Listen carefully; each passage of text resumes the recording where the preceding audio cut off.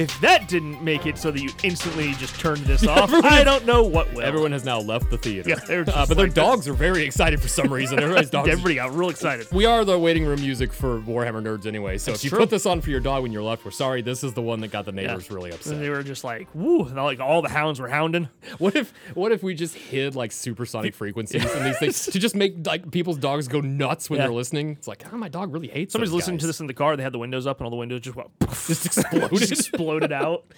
That would be pretty terrible. That would be almost as bad as putting a very realistic cop car sound in your song. Oh my God! Hip hop artists, please stop. Dude, God, I keep thinking that anytime that a pop like those songs have like sirens from like cop cars, fire trucks, any of that stuff. I'm just like, oh, it's like immediately have like my small heart attack. There was my anus puckers. I forgot what track it was, but there was one I was listening to where the siren sounds were constant, but they kind of faded in and out. So every like half minute, you were like, "Do I need to roll down my windows? Is that going?" Wait, like it was the worst song to listen to in a car. Are they getting closer or further away? It's hard to tell. Yeah. Anyway, is that a thing that Europeans have to worry about, like ambulances just hitting them to get through? No, because you actually have to pull over. Oh, like okay. you are so at least in Germany. I think you're supposed to in America. Yes, but you're like supposed to in America, but people don't. People don't. In Germany, if you don't pull over, like if you're in like a traffic jam and you have to create a lane. Oh. Because smart. because there has to be an emergency access lane for like ambulances, fire trucks, that sort of stuff to go through. And if you don't, you will get fined a lot of money. Well, it makes sense. In America, if you don't, they just hit you with the fire truck. Right. The guy's like, yeah, I'm not stopping. I'm not stopping. We'll send another one back for you. Just reach down, scoop the guy up, throw him in the back of the fire truck. They will find the absolute dog shit out of you, and then make sure. And if you with the potential of never being allowed to drive again. Oh, nice. So yeah, they do not play over there. You know what we do though? We play over here. Games. We do. I mean, they play this over there. We got a lot of German listeners, actually. The worst segue. All right. Well, hey, welcome to the Atlanta Warhammer podcast. That was our weird intro of the intro. That is now we're in the intro. We're in the intro now. We are doing book 2 of the Dawnbringer Crusades. This one's called Reining of the Broody. I think it's rain. Okay. It's actually pretty clear outside. Yeah, no, but like, the rain that is coming down. Okay. It's like the Castamere rain. Okay. Of the Brututi? Yes, of the Brutite. Brutite. Delicious. Yeah. I'm going to have a nice Caesar salad with my Brutite. Well, this Brutite fights back. Dumb history joke. This show's dumb. Listen, guys, I think we're both tired from various other life things.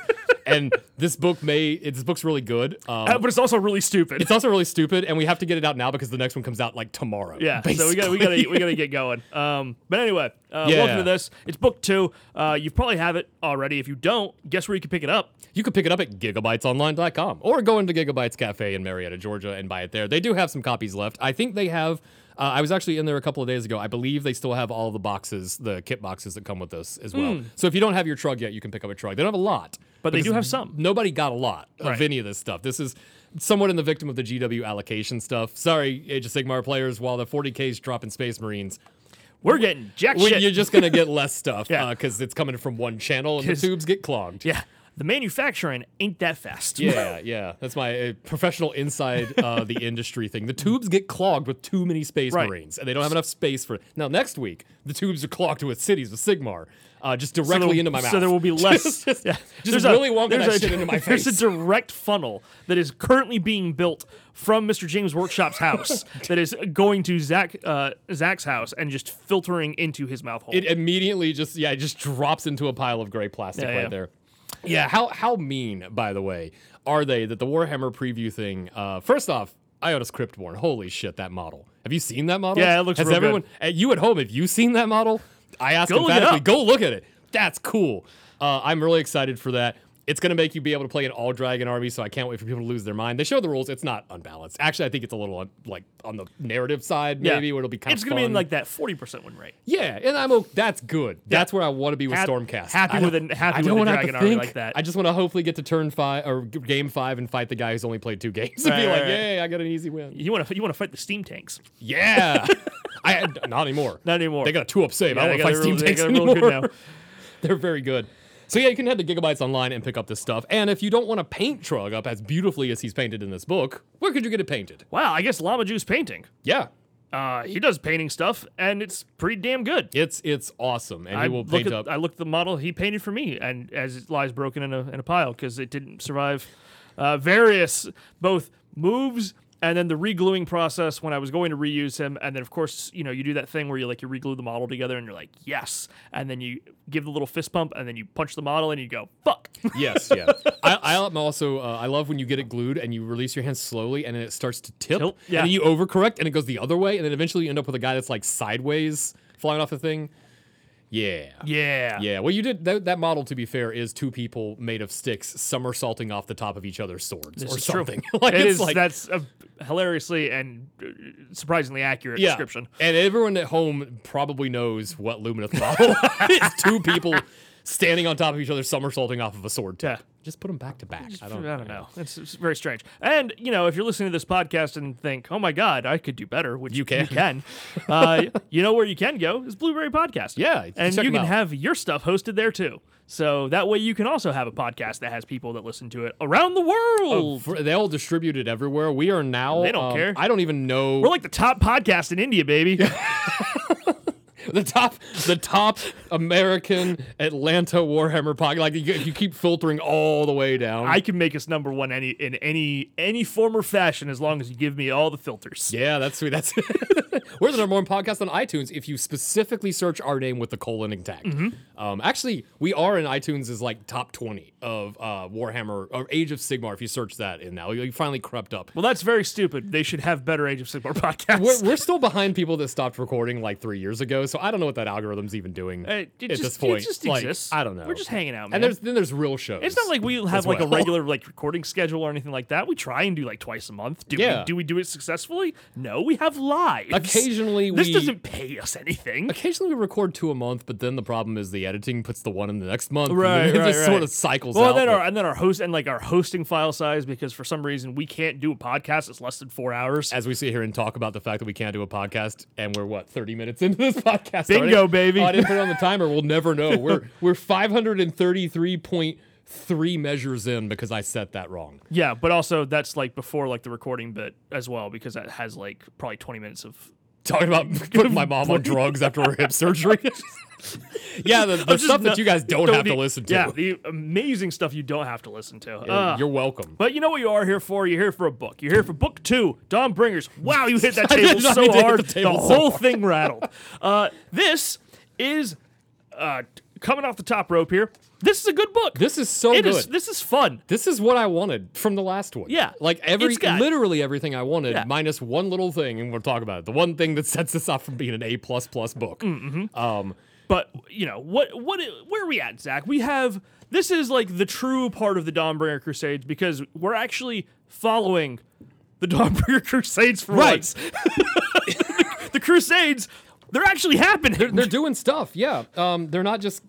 So, if you have the Cities of Sigmar book, which isn't out yet, but if you bought the special edition thing, or if you're like you, and I won a box and then gave you the other book, the story in there that I can't put online still. Yeah, we can't use the code yet. I've been theory crafting these armies on graph paper. It's really kind of fun, to be honest. It's old school. It's a little old school. So this book starts off. To just back this up. Dawnbringers Crusades. If you don't know what they are, basically they go to a city of Sigmar and they say, "Hey, what if you emptied 80% of your population into the wild and send it somewhere else, and 1/10 of them will survive and make a new place?" And when we were talking about this previously, the tone of it is very well, why? Why do that? Yeah, because you're so unsuccessful all the time, and even the successful ones. You got a month before an orc walks in there and just beats the crap out of you. So what's the point? I think the thing that's important about how this book distinguishes that from the Cities book and kind of adds on to it. The point is it's the enemies are gathering around us in more and more and more numbers. If you imagine this slowly, eclipse of monsters and enemies and orcs and chaos and stuff. It's not like they don't know where the cities are. Right. And so the only real defense you have is we got to get out and start making countries. We have to make defensible multiple locations. So we have a fort that falls so we know the giants are on the way. Spoiler. That kind of stuff. Yeah. We got to build actual infrastructure to a nation, essentially. The way it's sort of described in the book is that the city has almost reached a capacity, right? That there's too many people in the defensible walls that they have. So they have to expand the defensible wall area. which means that people have to leave the city and go off to do it. So they create these crusades in order to do so. The problem is that the world outside the walls is scary, which is hilarious because the world inside the walls is also terrifying. Please see last episode when Skaven just popped out of the freaking ground. And then Gitz set everything on fire. Set everything on fire. You might just be living in Amelgard at some point, and then you're not. And then you're not. So, Not anymore. There you go. You wake up and there's a lady in a Frank Frizzelli chainmail bikini standing over you with a knife, and you're like, oh, I guess this is not going to be a good Tuesday. Guess we're not Amelgard anymore. I guess I'm not going to work today at the dock. Yeah. So this is a big, I think the big reason for this is, one of the biggest complaints in the Age of Sigmar was that it wasn't dark enough. The grimdark of the old Warhammer fantasy is very much grimdark, and that feel didn't carry over into Age of Sigmar because it was meant to be like a big heroic kind of He-Man-ish super heroism sort of thing.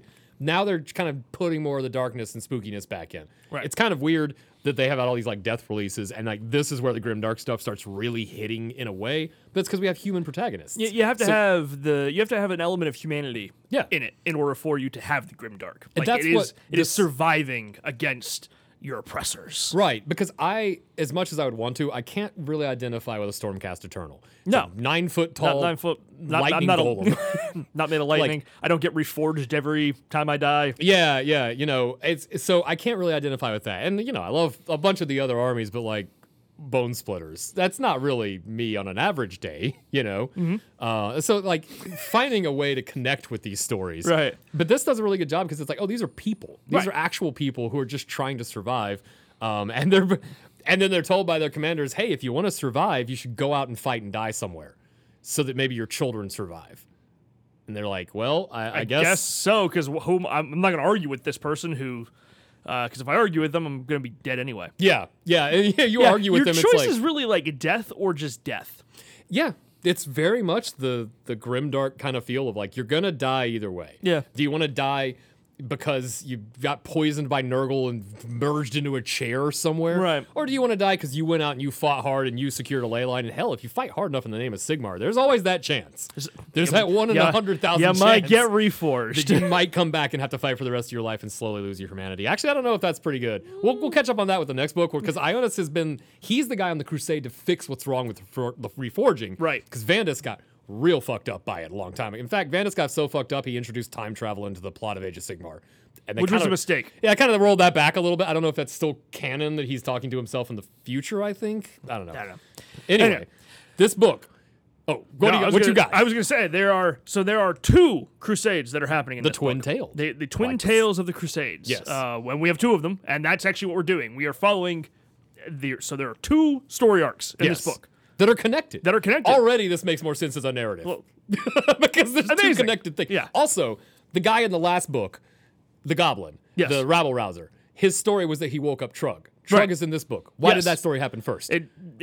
Total nonsense. We'll get to the review in the end, but I think that there's actually, I get big sense of what happened during COVID where we got half a Lumineth tomb and then it was in the other book where it's something doesn't feel right with that first book now that we have this book in our hands. This book makes way more sense. This book is what the other ones all were. Yeah. This is actually a narrative book. Yeah, this is actually what we really wanted. Right. We're following the twin tales. And they're coming out of Hammerhall, which, as you know, you got the Akshi size, which is the fire and the brimstone, and the Kornite people were there, Chorus Cole, that whole thing. That's where a lot of the story of Age of Sigmar has taken place over the last 5-6 years.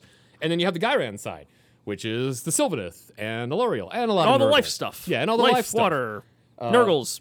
Nurgle and Alariel are always fighting in that area, and they kind of ebb and flow in that whole space. So this is essentially after the Shutterblight. Mm-hmm. Because it says only recently emerged from the nightmare of the Shutterblight.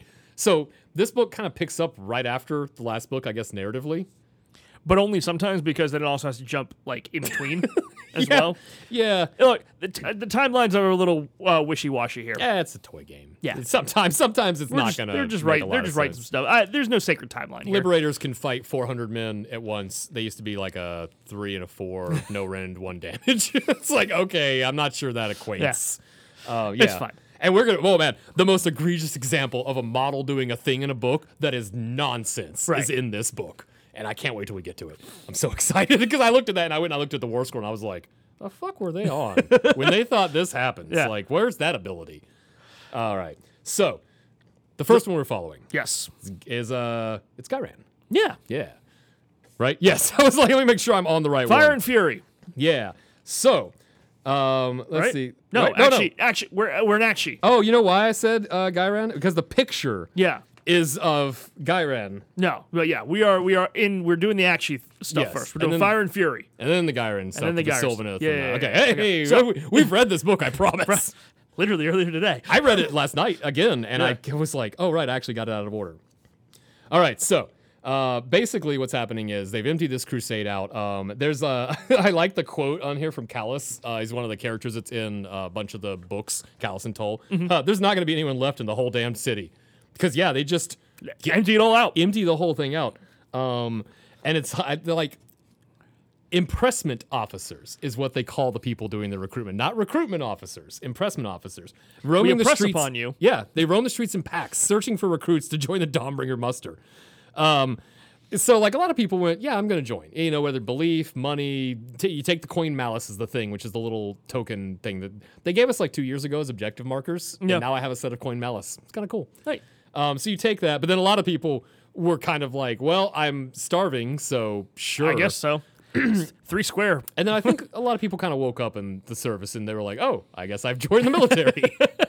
Neat. I just thought people were walking to work. Yeah. Turns out I walked right out of the city. But the important part of this isn't like cities were run before, because the way they were run before is they just slapped some poofy German pants on them and a weird hat with a plume. And they were like, go out there and fight, I don't know. And nobody had any training. No. And nobody knew what they were doing. Half their swords were broken. There was a monkey with a powder barrel running around out there that was unexplained entirely. Now they actually have armor and training. So this is a actual military procession going out. This isn't just like crazy people. Well, you may even But say they brought the crazy people. You may even say this is a regiment of some renown. Of a renown, perhaps, yes. Oh, I hope I can play that later. Actually, you can't play the city's version of this later, but I bet it's coming. Yeah, I'm sure. So, important to note that basically as soon as this starts, it all goes horribly wrong.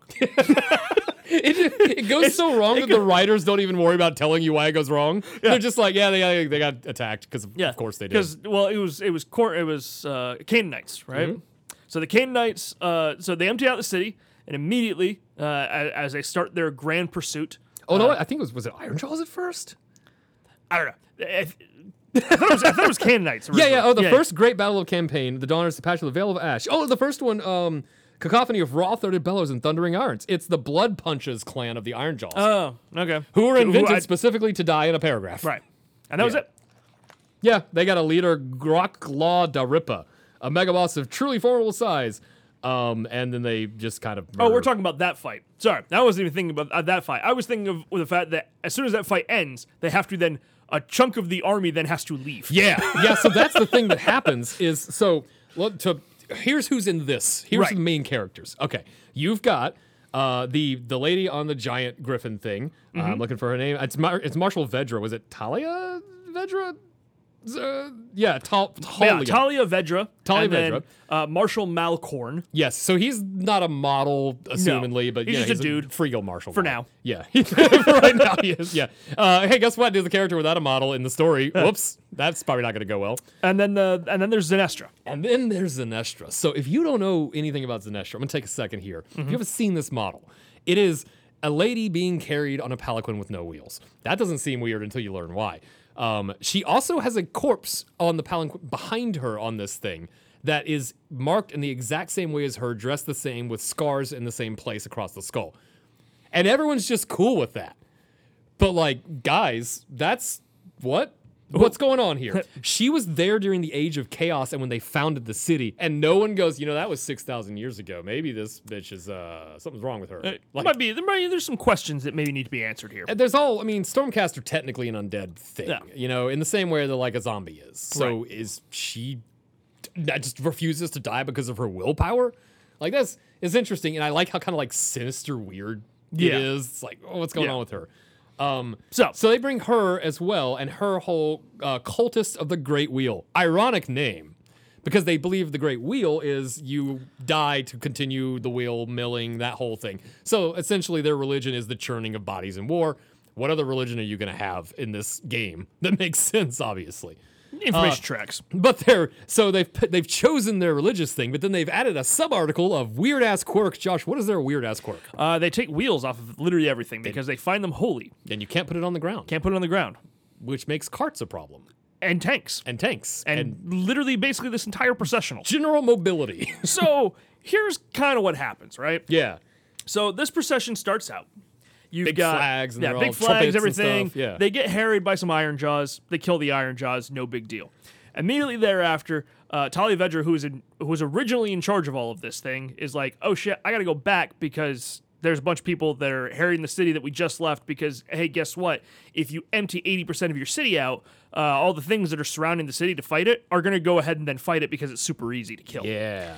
And so Mr. Marshall Malcorn is now in charge of this processional. Well... Kind so of. he thinks. Yeah, so he thinks. Yeah. Now, technically, he is. Yeah. Like, he is technically in charge. Rules of it. is written. Rules is written. Charge. He's in charge. He is the general. It just so happens that Mrs. Inestra is also a general because people just start converting It's kind almost of like instantly. It's kind of like Star Wars, where they just make you a general if you just happen to be in the last fight. Yeah. Like, General Solo. Why? She counts as a general even if you've chosen another model to be your general in this army. Yes, because religious zealotry is a thing that she can do. So and the important part to mention is Talia also takes all the Stormcast with her. Right. Which really demoralizes the people, because guess what? There went all of the really important fighting force. The hammer of this fighting force is now gone. Now here's a couple of other weird quirks as far as the Inestra stuff goes. So we've already talked about the fact that they don't let wheels go on the ground, so all of her followers start religiously taking wheels and everything off of this procession. You would think that would slow down the whole processional. It doesn't. Because as people get converted, as people are trying to basically just being inspired by her, they are now walking with renewed vigor, almost endless vigor. Oh yeah, almost an undead, a march of undeath. Kind of. Yeah. Is she a corpse cart?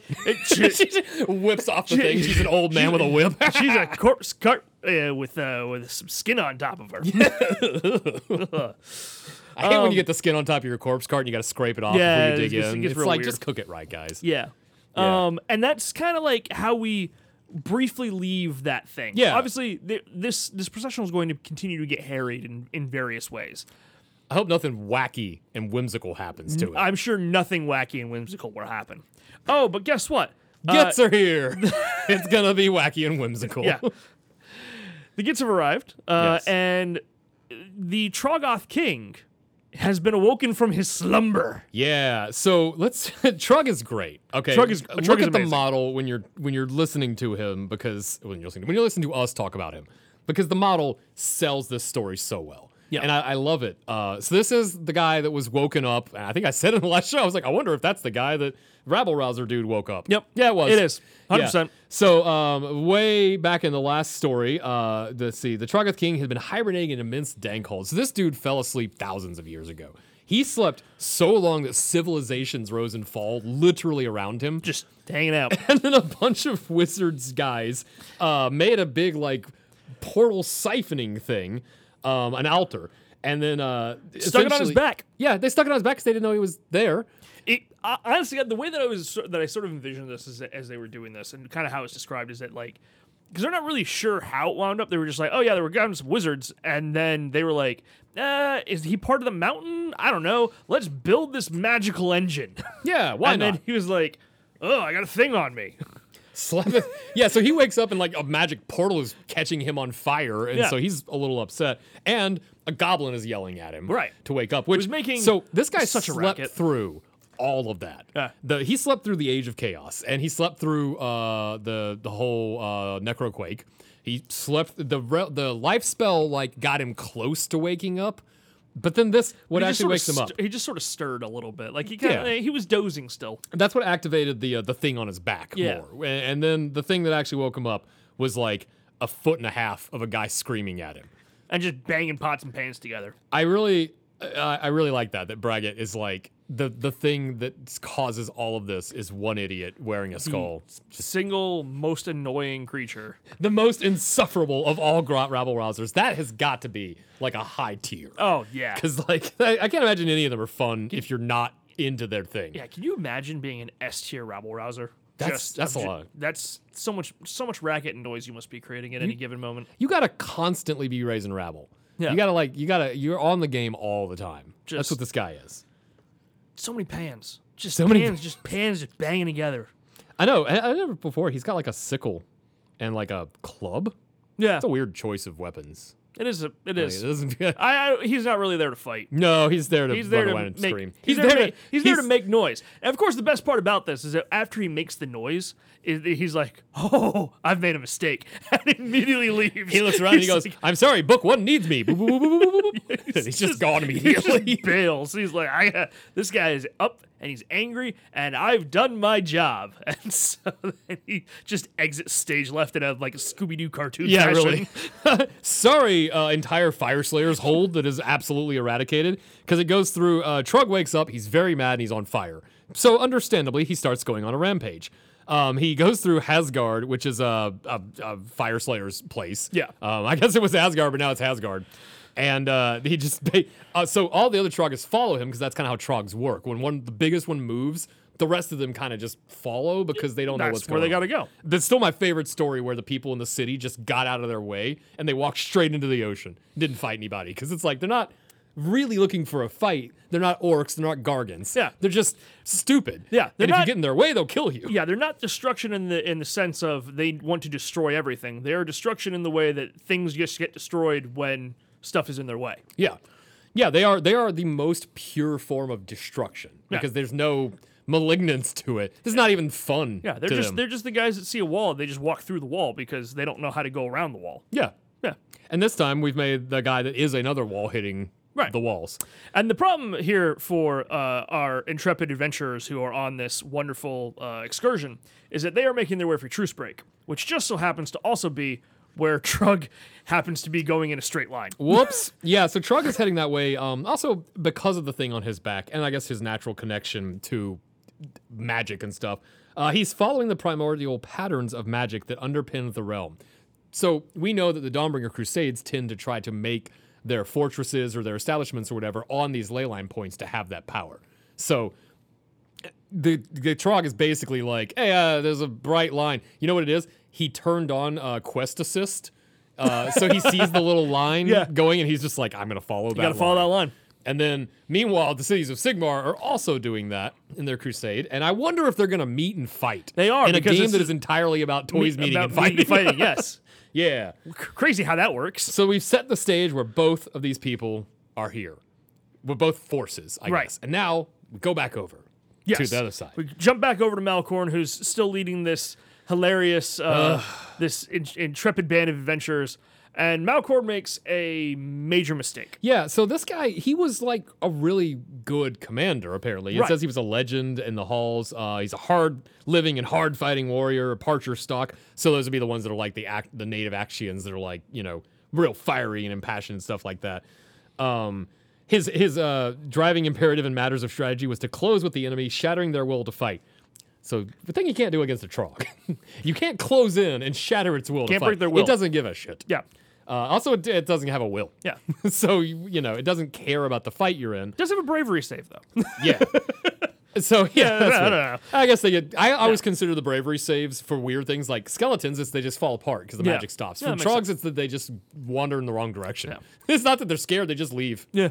But so Malkorn's whole plan, which is honestly, when they detail like his plan, solid plan. Yeah. Sets up the artillery and like all the big guns and stuff on kind of like this rise that's surrounded basically on three sides by geysers, like flame spewing geysers. Not going to have a problem. Yes. And then they're just going to rain down fire onto Trug and whatever, and like this merry band of destruction that has been following behind him. Yep.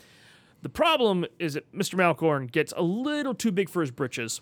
And he's like, if he would have just stayed back and, kept his 18 inches, he would have done great. Yes. But he needs to wet his whistle and have blood on his blade. And so he charges his cavalry forward. And just like in Game of Thrones, yeah, when you charge the cavalry forward, even though you have the superior defensive position, shit goes bad. Because what comes in, Zach? Well, the problem that happens, first off, even before this happens, Zinestra's already undermining him. Oh, yes. So, because there's a whole thing where basically, like, this is what we were talking about. They're taking the wheels off of stuff. They're all converting. More and more, they're only listening to Zinestra and not him. Mm-hmm. So now he's been sort of disenfranchised. He's lost Talia. He's in charge. Like, you get a real good sense of this character guy. Like, this guy is kind of put up against the wall. Yeah. Where it's like, well, I'm losing my troops to her anyway. And I can almost see, like, well, maybe he makes this stand, he rides out, he kills the Trogoth King, then his people will follow him. You know, Zinestra will have to admit that he was right. Like, all these kind of things are supposed to happen. The problem is that they hit the Trog army, and the Trog army beats the crap out of them. Yeah. Because it's a bunch of Trogs, and it's not a good fight, and I don't know why they were doing that. So yeah, it talks to the doomed souls who found themselves in Trug's path. It seemed as though every mountain, warren, and stinking fuggnest in Akshi had been emptied of grots, and all of them were surging against the great parch with murderous madness in their eyes. Yeah. Yeah. So it's good stuff. Good and stuff. that whole like defensive position they had set up on the geysers. Guess what model doesn't care about height, like flaming geysers? Boingrots. But yeah. Also, we completely forgot that there was a point in here where a Khorne army shows up and gets murdered in a sentence. Oh, yeah. Well, that was because the Khorne army was a throwaway. It's such a throw. So Khorne literally shows up in this paragraph. The tribes of burning blood on the clotting river. They're naming schemes, guys. And then the Trogoths just eradicate them. Just get rid of them. Just murder them. And the Sky Doctors, they are brains of man-sized boulders. It's just really funny. The Trogoth King enters the fray, impaling a rampaging Korgorath on his antlers. Boy, Korgoraths just really don't get it. You can't even buy him. This guy's just stabbing him on an antler. Yeah, it was a throwaway. Yeah, so I completely forgot, but I guess we should say for the effort of doing the story, Khorne is in this book technically. There are no rules, and if you're a Khorne player, you're not inspired to play this army. They're not in this book. They had to put something Don't lie. Don't lie. Don't lie to the people's act. They didn't know what else to put in. So the battle in Custer fashion goes terrible. Yes. To the point where Malkorn has to summon, he has to sound the retreat because it has gone to shit so horribly.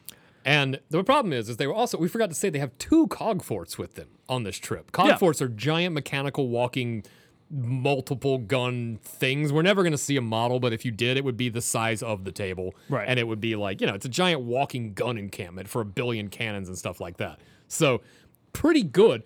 One of those held off a lot of Marathi's forces for a long-ass time in the siege of Anvilgard. Boingrots didn't care. These do not do so well. Well, that and the Trogoth King just rips one of their legs off. Yeah. And so, because they talk about, even then, perhaps the ordnance of the cog forts might have stemmed the gloom's fight tide. Trug lowered his horn and charged into one, slamming so hard that helpless forms were sent tumbling from his parapets. He hammered the fortress over and over again until it just crumbled. So, whoops. That was their big thing. So now they have no Stormcast. They have no whatever the gun encampments are. The Boingrots have just jumped over the thing. Like you said, this has gone all wrong. Yep. For Malkorn. And his disaster, as it says, his gambit has ended in disaster. So he has to retreat to truce break. Yeah, they have to retreat, which means the Trogs are still on their way. Yep. Hasn't stopped the Trogs. And now they know where you're going because you ran away. So now you're leading them into this. If they weren't going there originally, Marshall, you are now leading them in there. Yeah. Whew, I sure hope somebody pulls out some absolute Deus Ex Machina nonsense on this one. Yeah. Yeah. Can we just look at this picture, though, on page 18? That's pretty fucking cool. Yeah. I'm not going to lie. That's Trug and what I assume is Zinestra. Yes. Oh, that's Zinestra, yeah. And then just and I like the one guy in the very back with the rock over his arms because that's exactly how that model is made. Mm-hmm. And so it's neat. They just drew that exact guy. That's kind of cool. They don't really ever do that. Yeah. So, oh my gosh. So Malkorn basically has 10 people left in his whole team. He now has a ragtag group of adventurers that are still kind of hanging out with him. And Zinestra comes to him and is like, hey, listen, you screwed up. This is your fault. Your pride is sin, but even shamed souls have a place in the Great Wheel. AKA, here's your sword, go out and die. You're going to die on this to prove a point. You have nothing else to say to it. And so, she wins.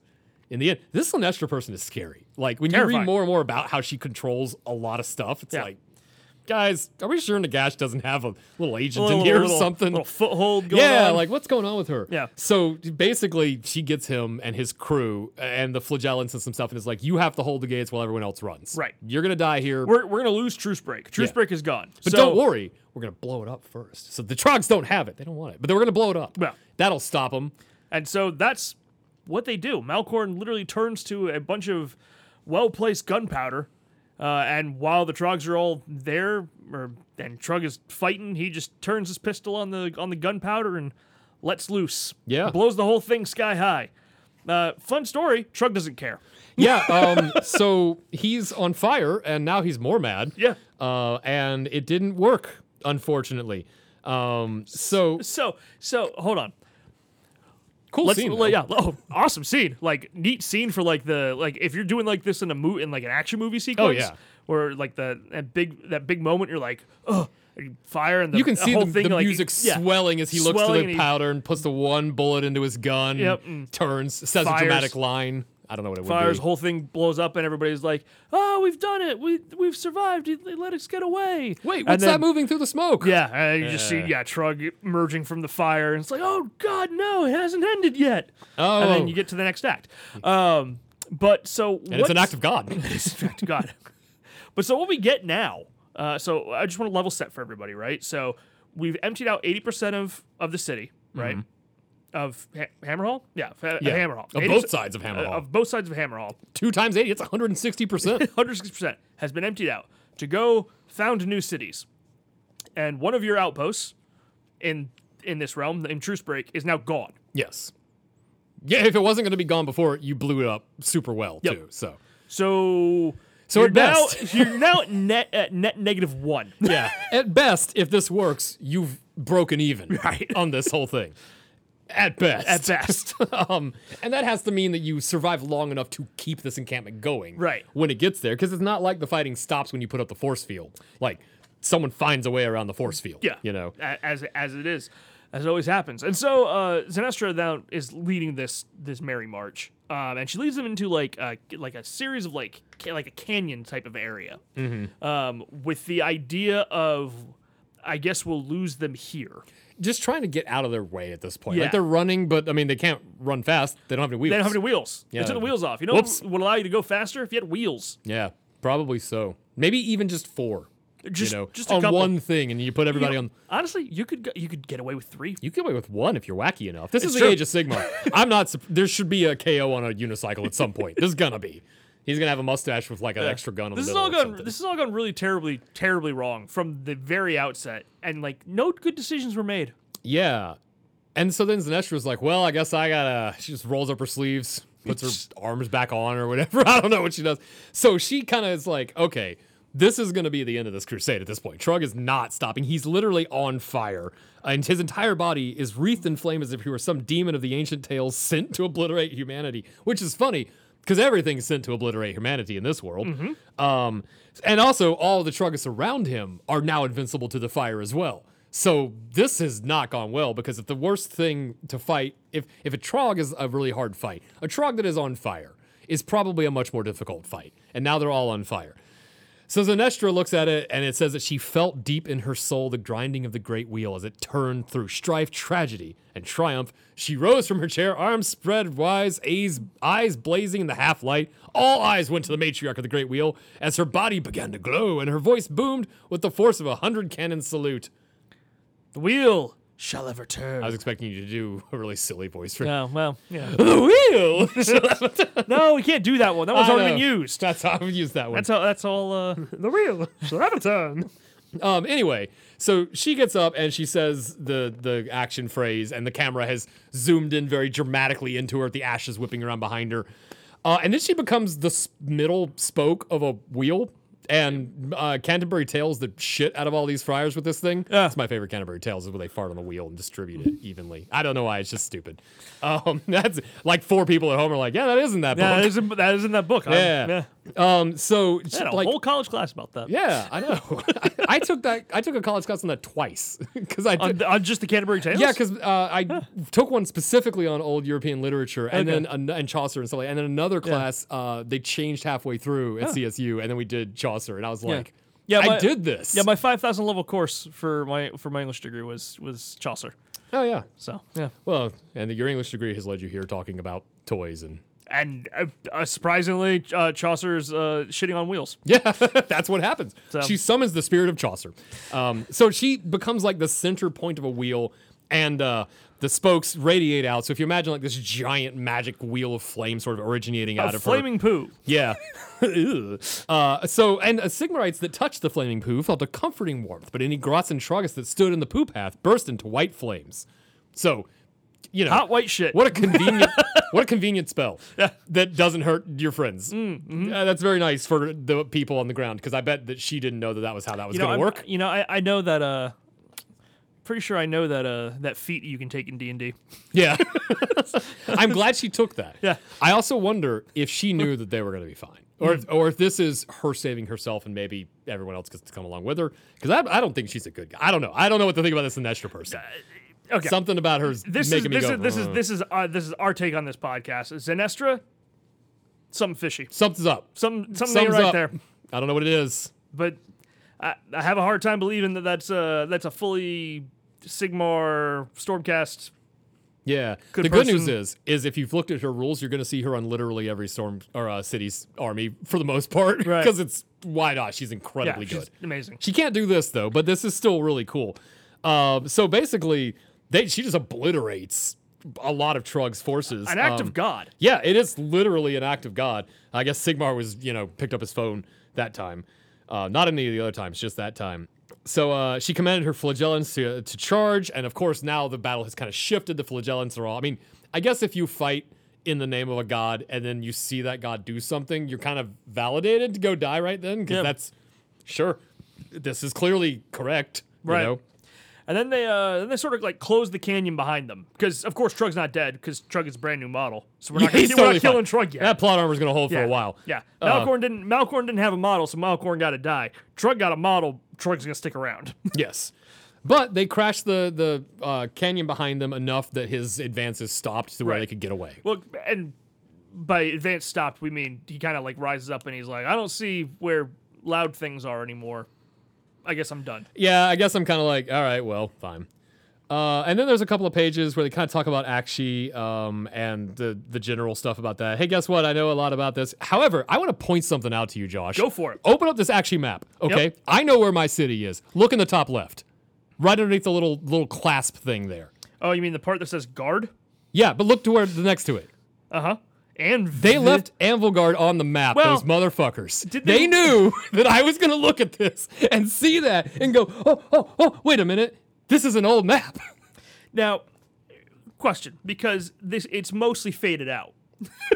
So yes, as it is. Yeah. So is it really Anvilgard, or is it like the last vestiges of an Anvilgard? You know what it absolutely is? Because it's been faded out. It's absolutely just a mistake, because the previous book had it listed as Harkaron. Yeah. But it's just really funny that would be the mistake. And of course, I know the map of Akshi so well, I immediately go look to see that little spot where Anvilgard is, because that's where your Soulbound campaign took place. Yeah. Was right around that area. Yeah. Just how dare you? Just taunting me in a book about cities with that stuff. Tell you what, though. It's a cool map. It is a cool map. And then we get some stuff about Tragus, but we already told you about him. Indeed. Talking about who he is, and the more about the people putting the stuff on his back, kind of who they were culture-wise and stuff. But the important part is they're all dead, and that thing's still here, so neat. They did their job, I guess. Yeah. And then we get to the other half of this wonderful twin crusade. We get the Gyre Knight crusade. They are. You know what I was just thinking? We should probably hit a quick break, because we got 3 commercials, and we were only going to take 1 break. Okay, fine. So we're going to hit a quick break here, put a commercial in. And then we'll do the Gyre Knight stuff. Come in and do the Gyre Knight side. Love it. And then commercial and some rules and stuff. We're making plans as we go along. Hey. Just like these we'll do it crusades. live. Yeah, all right. Well, I'm going to go take the wheels off the recording software, and we'll be right back, guys. Are you still bringing gray plastic to the table game after game? Do you have a big tournament coming up, but your army is barely glued together? Don't worry, Llama Juice Painting is here to help. Free your minis from their drag gray existence and let Justin bring them to life. Whether you're looking for a single centerpiece to bring your collection together or more battle line options, Llama Juice Painting is your best source for finely painted commission work. Check out some of Justin's work on facebook.com/llamajuicepainting and get your quote today. And welcome back. We're talking about the Gyrenate Crusade now, which is like the one you just heard about, except significantly more soggy. Because it's raining all the time. In fact, there was a rain war in this whole thing. It's true. We went from it raining fire to now it raining rain. Just rain. Yeah. Yeah, and so- filth. and as well. filth. Because it talks a little bit, if you remember the last episode, we had the super exciting story of 2 rainstorms fighting. Wow. So now... I love it when my weather patterns clash. It's so stupid. So now this is talking about like that. But the rains are mitigated. They're not Right. as much of a part of the story as they were in the last one. Now it's actually the problem is like actual rain, rusting all your stuff, ruining your guns, like literally all the problems you would have if you had fought in a country where it was raining all the time and kind of. Oh, we did that. We're Americans. Well, anyway, so their guns are getting wet and all the things are not working. Hey, look, it's a war in another place that's doing really poorly because we didn't understand the topography very well. Yeah. Weird. Identify with this book. So they're, and not only that, they're in a jungle that's like the Amazon jungle, but Jeff Bezos just straight up bites you and sucks your blood. Yeah. Because it is, it's full of insects. It's full of like plants that eat you. Sylvaneths still just kill humans sometimes. So sidebar on this. We can all admit, like, on this podcast, we've been on top of this, but Alario's whole, like, freaking life swarm business was a terrible decision. Yeah, but then we have to say Teclis was right. So I don't know where I want to stand on this. I don't know. My vote's Nagash. Yeah, it's just been, like... it comes up every time where it's like, yeah, Alariel's did like she released all like the life and the overgrowth and stuff, and it's like she did that thing, and every time we bring it up, it's like, wow, what a terrible decision. Yeah, it stopped the Necroquake, which tamped back the undead, but didn't really stop them. And it allowed Teclis to beat Nagash, but if she hadn't have done that, I guess we just would have lost Teclis and the Lumineth. That doesn't seem like much of a Nagash, loss, really. Which, yeah. And even then, would we have, like, I don't know. That seems like one of those things where they lose a city. How come when other cultures get attacked, they don't lose their cities? Fucking I don't know. No, and then they have, of course, the other part of this, which we'll get into because Nurgle shows up, because Nurgle just shows up. That's what they do. It's a life area. Nurgle's going to show up. Every time you wash away the deluge of Nurgle, that water's got to go somewhere, which is to say it goes nowhere. Right. Because it just sits, because that's what water does. Yes. Which means it's just going to create more festering plague, because that's... Stagnant water. That's where the mosquitoes come from. I'm feeling like Alariel doesn't understand how nature works. Yeah, well... Yeah. Hold on a second. Well, and the thing is like it's an overcorrection because Nagash being death is the opposite of her. Even though Nurgle is kind of the opposite of her, I guess death. Nurgle hates death just as much. He hates Nagash also. Yeah. So I kind of feel like, well, he might have eventually fought Nagash off. Yeah, at some point. This is like the fun like triple threat match in a wrestling ring where it's like we got Nagash in one corner and then we got Nurgle and Alariel in the other two corner, and they're all like fighting each other, but it's like, well, really, if you looked at it from the outside, you would go, oh, like Nurgle and Alariel should team up against Nagash, but really, like, the Nurgle and the Alariel hate each other enough that Nagash is just like, deuces, yo. Yeah, Nagash is like, everyone hates me. Yeah, I miss Nagash. He was a good guy. He'll be back eventually. We're getting Nagash back. He's kind of come back. He's not going to be in this story because he kind of he's got come on, backbone daddy. He's not in this story because he doesn't have a stupid plan that the Skaven are going to screw up from page 1. So he's not in this story somewhere. Yeah. So the only thing that can screw up Nagash's plans, He-Man. Nagash is always ruined by 2 things: Manfred and rats. And like he employs one of them. You think he could get rid of the? I don't know. It's the only. It's his worst employee. He keeps him around. So in this story, we have some named characters from way back in the day. Not as old as Manfred and Nagash. They've been around forever. Yeah. But so leading this force is what's his name? Thorian, I believe. Marshal Acilia Thorian. I don't know. And Who she's cares? she once again does not have a model. Here's another modeled character that's probably gonna die. Yeah, but also like it's a lady marshal, and they didn't give us a female version of the marshal kit, Which so, tells like, you everything you need to know about whether her yeah. name matters in any way, shape, or form. Yeah, you're right. So, but she does have, but they call out model names so you can buy them to make this happen. Yes. Well, the Wilder Corpse, available now in a 2-pack with the Gargan or the Gorger thing. Only $49.99. Yes. Oh, you wish. That's for 3 of them. And then the Jade Battle Mages, which is cool because guess what? They also figured out that we've been in Gyran. Or we've been in Gur. No, wait, is it Gur? Yeah, it's the Gur Mage. I think that just is a +1 on his War Scroll. So it's like, just bring that guy because we're always in Gur because the pitch battle profile says we're in Gur. That's a really silly little thing that's just been. It can't do it anymore, but it was really funny. So she's got a bunch of mages to kind of help wait off all the magic stuff. She's got, of course, the usual accompaniment of guns and that kind of thing. It says that like the whole reason that they're going to succeed over Akshi is that they don't necessarily have the guns, as many guns and as many cannons. They don't have cog forts because you can't get a cog fort through a jungle. Right. Also, long rifles in a jungle, not as effective. What they do have is everyone. Yeah. They just have all of them. They're just like, so when we said like they emptied like 80% of the city out into like these 2 forces, what we neglected to tell you is that actually it was 79% was going in this one expeditionary force, and then it was just like Zenestra, who they're like, she's fucking crazy, so we'll send her with the other one. So the strength of the Gyranite venture lay in its almost inexhaustible manpower. For the so-called garden city of Hammerhall Gyra could recruit new soldiers from the populace that multiplied with fecund rapidity. What a weird way to say they fuck. Yeah, they get down and busy. These guys, this is that scene in The Matrix where they have Zion and it's just a giant orgy pit. This is like every day apparently in Gyran. Also, can we talk about like how if their inexhaustible manpower, how long is this expedition? If people are having kids and then those kids are then becoming Do the part kids of the grow workforce up and then fight? in the workforce? I started this crusade. I mean, honestly, that is kind of a parallel to like Yeah. fighting in your dad's crusade that your grandfather fought in the last one. Like, it's the children's crusade. We're sending the kids of everyone that fought in the previous crusades. Yeah, so they're popping out babies on the way and just slap a little Hamlet on them. Gyran babies can walk at the age of 1. The 1400s are dark. Yes. And I think it's a little less dark when you include fantasy monster demon stuff because it takes away from the reality of what actually happened, where we sent 10-year-olds to die for religious reasons. Humanity. As we speak to most of our European audience who knows nothing about that, I'm sure, about medieval warfare and all that. Yeah, they weren't a part of that. We had cowboys. That was did. That was our medieval warfare. That's my favorite thing about is that cowboys, samurais, and pirates were all in existence at the same time. Yeah. That's weird. And that's why those are the 3 best Lego sets. They make the most sense. Anyway. So Thorian, he does have some redeemed in here, which are Hallowed Knights. It's Stormcast Chamber, by the way. And he's got Knight Venator Tornus. Tornus the Redeemed used to be a Blight King. I think he was a Blight King. He was a Nurgle guy.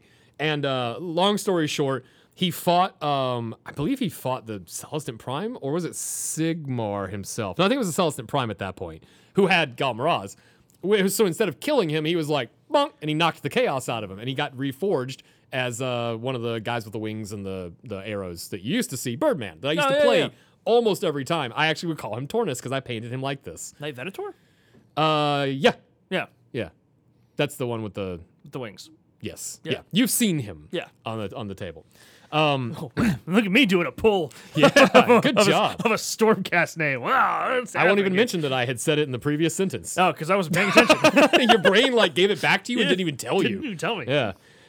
So that's kind of cool for old school fans. He's an old Stormcast character. With an interesting story because when you read, I've read a book from his perspective, and it is interesting because he remembers a lot of the Nurgle stuff enough to know what he did and also feel bad about it. But he's not a fan of Nurgle.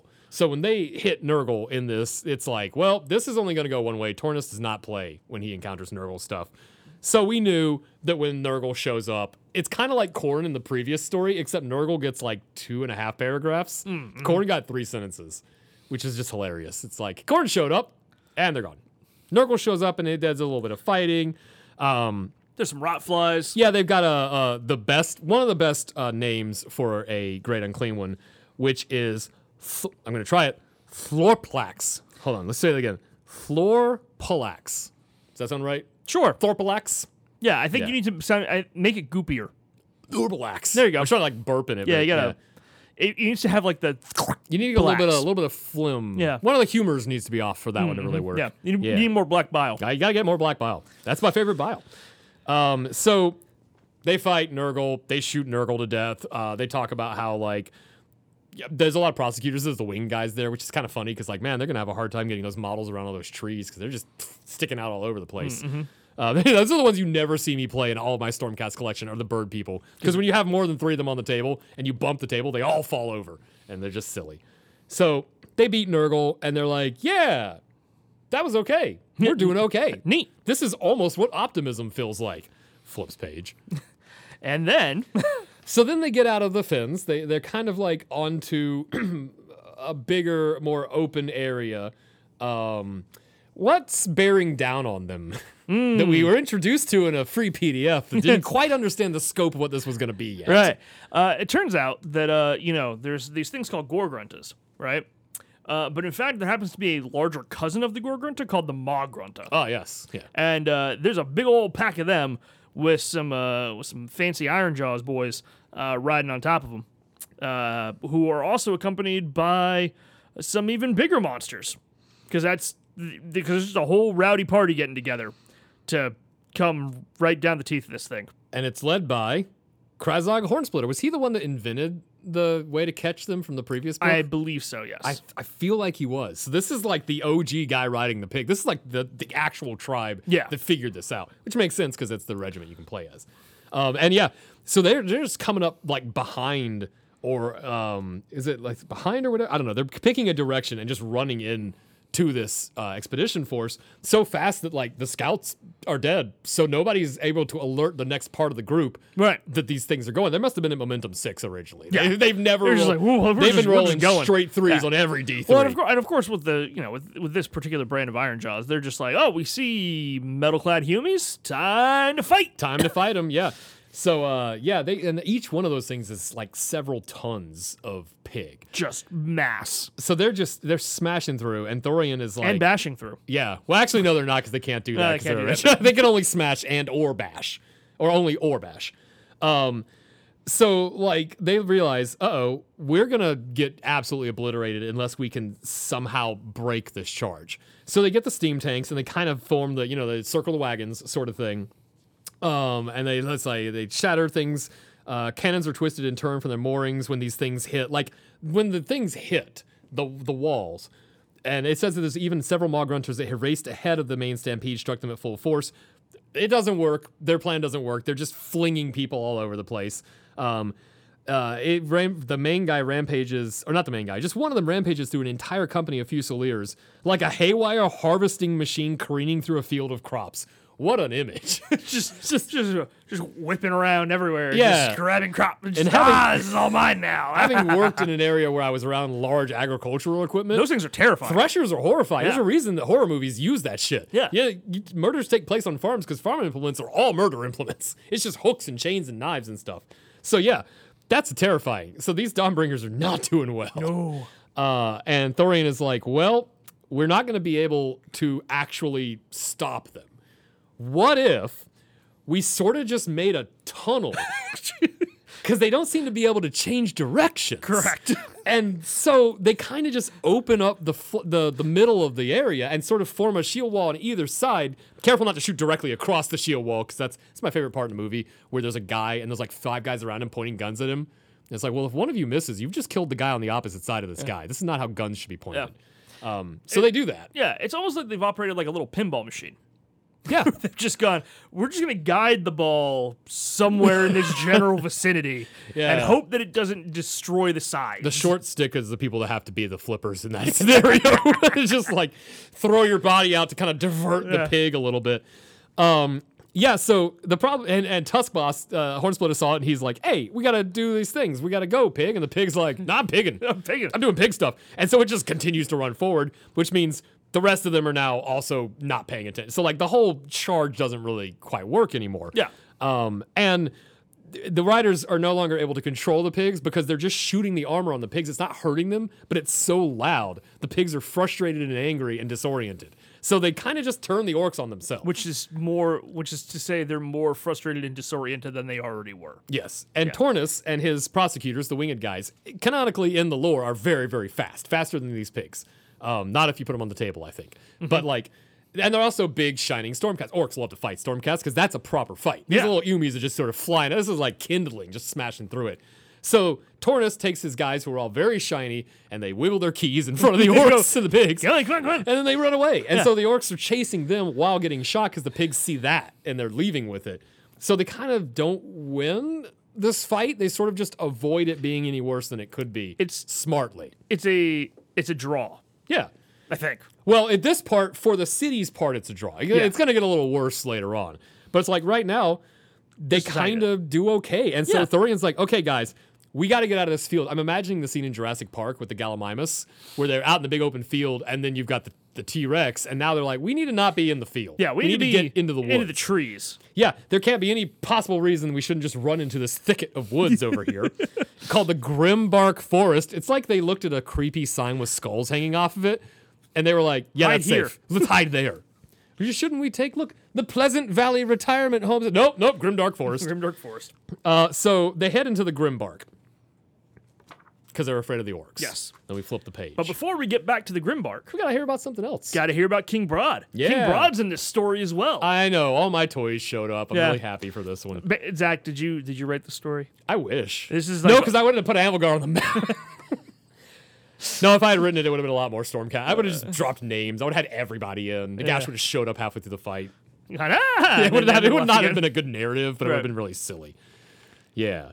So, what's King Broad up to? I mean, he's angry. Sigmar killed his dad god, and Broad doesn't know the dad god, Bahamut, the actual one, was corrupted by Archaon and Chaos and was not. He was in immense pain, corrupted, and was about to be mind controlled. Right. So Sigmar did the best thing he could and didn't want to do it. None of that has ever been translated to the Gargants properly. Yeah. And they hate the Stormcast. And they hate the cities of Sigmar. Big mad about that. They're the most mad they can be about those two kind of things. Yeah. So King Broad's like, I'm going to go fight him. Yeah, he does the Guardian thing where he's like, well, time to fight. Yeah, time to fight him. It's like, I see some Humies, and I see some Stormcast, and I'm going to go fight them. Yeah, he sees the Hallowed Knights, which was the chamber that was there. Yeah. So he's even more pissed now because he's like, it's those actual guys, I don't know, Gargants, you know. He's smart enough to be like, that's the same color as the ones I was fighting. That's not the gold ones or the black ones or the blue ones. I am tactically deciding I'm going to fight these things. Yes.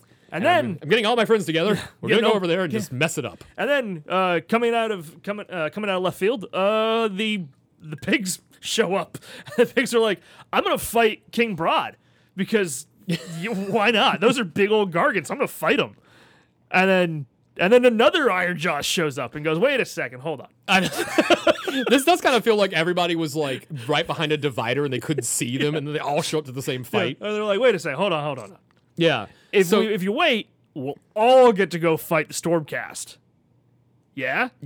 Does that sound good? Those are the guys we really hate. Yeah. King Broad's like, yes, we're going to go fight them.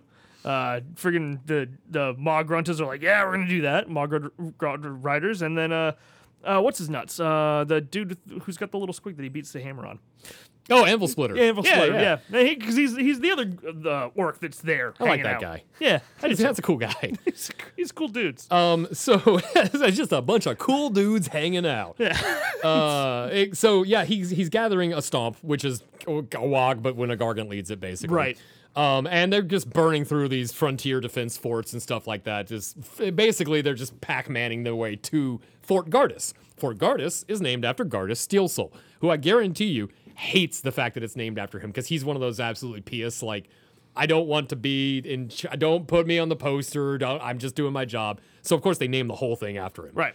So I'm sure he really does not like that. And I'm sure there's nothing that could possibly go wrong. Yeah, right. Well, Gardas is one of those Stormcasts that tends to just kill himself trying to do stuff a lot. So when I saw his name in here and I was like, and remember when we talked about the last book, I mentioned that there was a Gardas model in the fight in one of the pictures. And I was like, that's weird because they don't usually put a named character in there as another character. It was actually Gardas. So Gardas, he's aware that this is happening. he knows that like a test of faith is growing near. Because like, some people are actually making it of running away from these encampments and stuff. So they have a warning that they're coming. And kind of a cool thing, some KO show up. Yeah, they were just name dropping some KO like ports. Yeah, for reasons. And so he knows that. Gardas actually fought with Barak Zilfin. Yeah, Barak Zilfin before. But he hadn't seen them on foot, so he was kind of like, what happened to your boats? What's going on here? Turns out, a spoiler, one of the factions in here is also like, what happened to your boats? Yeah. Yeah, so they basically were like, hey, they were fighting the mercenaries for the nearby strong point. So they're fighting for the good guys, basically. Yeah. And then Gargants came up and just burned through them and knocked everything over and had brought down their flagship by hurling the cast iron spire of a chapel through its bow. Cool image. Nice. Yeah, so like they don't have any big ships anymore. Convenient. So they've on one side, now we've now kind of set the stage a little bit more. On one side, we've got Gardas and the Stormcast at Fort Gardas, and we have the Karajan Overlords, the Grunstock Thunderers. Essentially, it's probably just a bunch of Thunderers. Right. And a couple of Fart Doctor guys behind them to give them Rind. And then on the other side, we have King Broad, and we have Hornsplitter. And everybody, and everybody's just following them. Just the hordes of stuff following them, kind of stuff. So yeah, I do like the part where they're like basically trying to fight the Gargants. The Gargants are like, nah, dog. Like, whoa. We're all gonna get together and have a nice and we're gonna have a nice rabbling rouse. Yeah, King Broad like yells, and then he's like, never mind, sorry, because King Broad is a priest, so he's got some sort of power. He can't make a giant wagon wheel, although I'd like to see him and Zaneshtra fight, because they're both big priests of their particular thing. Yeah. So then, Zogrok Anvil Smasher and his Ardboys come marching forth. Yeah, because we got to get all the models in. We got to get all the new models in. Got to get all the new models. All the toys on the table. Yeah, all the toys on the table. So we jump back to the Grimbark. Yeah, how are things going for them? Terrible. Yeah. As they've moved into the forest, guess what? People just start disappearing on the edges. Yeah, so this is more than was even happening to begin with. Yeah. They're losing people left and right. Like it seems like the trees themselves are animating to kill them and just murdering things because the trees themselves are animating to kill them. Indeed. Yeah, because there happens to be like one particular Sylvaneth model that really doesn't like anything other than other Sylvaneth. No, she doesn't even like half the Sylvaneth. Yeah, she likes the Spite Revenants and them, and like the ghosty people. We're of course talking about the B-Mech herself, Drycha. Yes. Yeah, because she, so they encounter her particular gathering of Sylvaneth when they're going through there. Well, and slight backup on this. So part of the reason that they are as the Sylvaneth are as agitated as they are is because King Broad had stomped through in his stomping and his making his way to the other outpost that needs to be talked about and then destroyed in this novel. They stomped through like a life pool type of thing. And they crush soul pods. Yeah, they crush soul pods. Which is how Sylvaneth come back. So and if you kill a soul pod, you lose all of the memories of ancestral, what that Sylvaneth did. So it's a big loss. It's a huge loss for Sylvaneth. And so they're super agitated, and then they're like, okay, well, it was these humans that have wandered into our forest that have crushed this soul pod. What a great allegory for a nest of bees from the lady that shoots bees. The bees don't care. Kick the hive. And also, because however they are intelligent, and they know Gargants smash their stuff, and then they see humans significantly smaller, and they go, those must be the same guys. I don't think that Sylvaneth understand forced perspective. They actually don't know how landscaping. I don't think they know how landscape like a horizon line. I don't think they understand that. The nature people don't understand horizon lines. Yeah, like the original Power Rangers would have fucked them up. Like, because it's, oh God, that thing's huge. No, it's just close to the camera. Because they just go after the Dawnbringers, and they're like, what the hell? We're allies to you all. Yeah. Like, what's going on? So then more toys have to show up. More toys have to show up. Because what is it? Then the trees parted, I believe it is. Yes. I'm looking for the name of the. Yeah, here it is. It's the last paragraph on 31. The Sylvaneth of the Oakenbro. Oh yes, Queen of the. Oh yes, the Sylvaneth of the Oakenbro, most favored of all the Everqueen's glades, and drifting at their head, carried along by rolling loops of vines, was a fey piper clad in a robe of glistening leaves. So can you imagine this? So you're getting eaten by a bunch of trees. Yes. Right. And then all of a sudden the trees part. and a Pied Piper comes out. A big mystical elf thing with a huge pipe and floats in on and vines. then goes, "This is not the fight you were looking for," as it turns to the other trees and goes, "We all have to defend ourselves against King Broad and his stomp." And they go, "Okay, but also you've already eaten some of us." Yeah. And they go, "Oops." Yeah, can we have those guys back? Yeah. Can we have the no? No, they're dead, and they're a part of the wheel now. Also, we're assuming the Dawnbringers even understand this conversation because it's probably just harmonic notes and like the sound of bugs. And just rustling leaves. So you're watching now. You're assuming that these two things are deciding which one of them gets to eat you. Right. At this point, and you're like, "What? What is happening?" Can you imagine though? Like this, I love the image of this whole. The glade rolls in, carried off by rolling loops of vines, and it's just a sloppity Bob Piper, just farting his way through. The better musician of the two, let's be honest. Yeah. So basically, the last 2 pages have been, okay, we got all the destruction toys together. Now we've got all Got a bunch of the order toys together, Yep. and now we're going to fight them. Yeah. Yeah, they really do have like the chunk of the kind of the original like Order Alliance stuff you would see a lot of in like the narrative stories. Yeah. It's usually like KO, Cities, Stormcast, and Sylvaneth. It would just be like, You know. a mixture of And then some over stuff. you get some Ideneth sometimes and some other stuff. But like Yeah, those when are you're, kind of when, the you're, core. when you're near the water. Yeah. Well, they bring the water to you. Yeah. Now, beach vacation comes with the Ideneth. Just you lose your soul afterwards, so it is, spring break. So here we go. They're in their fight now, right? We've all met up at this other outpost piece. And of course, this one has to fall as well because them's the rules. Them's right? the rules of the book. Them's the rules of the book. We're breaking stuff. Too many Gargants. One of them's going to roll a 2 up and smash that terrain piece. It's going to have to Something's got to happen. get destroyed. So how does this? Because for the most part, this is now discussing how all of this is who's fighting who and how this is all falling apart. But what is the end of this? Like, what is the last moment of this large fight here, Well, Zach? I'm going to back it back for one quick second. I do like the fact that Gardas was like, "Oh crap, the Gargants have tactics." Uh-oh. Okay, and that's the reason they lose. Right. Because they kind of just assume their force fields are going to hold because they always have. But the Gargants have tactics. They know how to use the boulders to hit weak points. They're like raptors. They're learning how to test these stuff. So that's really what happens is like, crap, they're doing that. But the force field holds just long enough that King Broad is like, you know what? Let's start stomping. And so he starts stomping, and everybody starts stomping with him, and they create the magical energy to break the force field and just go straight into the gate, which is a problem for everybody involved. Because now once the Gargants are in your house, that's it. Yeah. You're not getting them out of the fort unless you collapse the fort around them, and that rarely works half the time. Tuskboss smashes through the gate. I guess he'd been doing what we talked about for 4 turns, just running in circles to get the momentum up. He comes in with a momentum 6, smashes through the gate. Everybody starts going in. The Stormcast and everyone's firing down. Hey, look at this cool picture on page 32 and 33. You see those models in the bottom right? The cool like cape guys with the swords and shields and stuff. Yeah, it's Vigilers. They're really neat models. You never see them. You never see them. No, they're neat though. I really like them. Yeah. They're not what you play with. But I like that they're in the pictures so you can go, oh, those are kind of cool looking. And there's also like a Knight Relictor. Yeah, nobody plays that. Oh, that's the reason why. Their list is bad. That's why they lost. They got a Knight Relictor over there. He stops Resurrection. What's he going to do against orcs? Absolutely nothing. I don't know.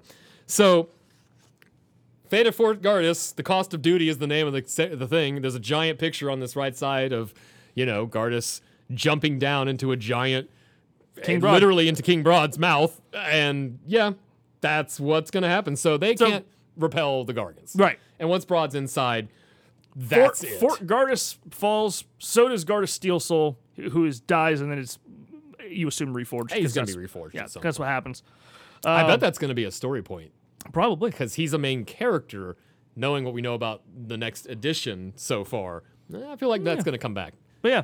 So, all right, we're going to level set again. So, we've emptied out most of the city. We had 2 expeditionary forces. We lost both outposts that they were moving to. And yet we still kind of have both expeditionary forces. We have chunks of them. Yeah, chunks of them. So we're at -2. Yes. Well, that's about right statistically, I think. Yeah. Yeah, so far this is not going great for anybody. For the... Well, the Gargants... I mean, Broad is hurt, but he's not dead. Yeah. So, that's fine. Because he just came out.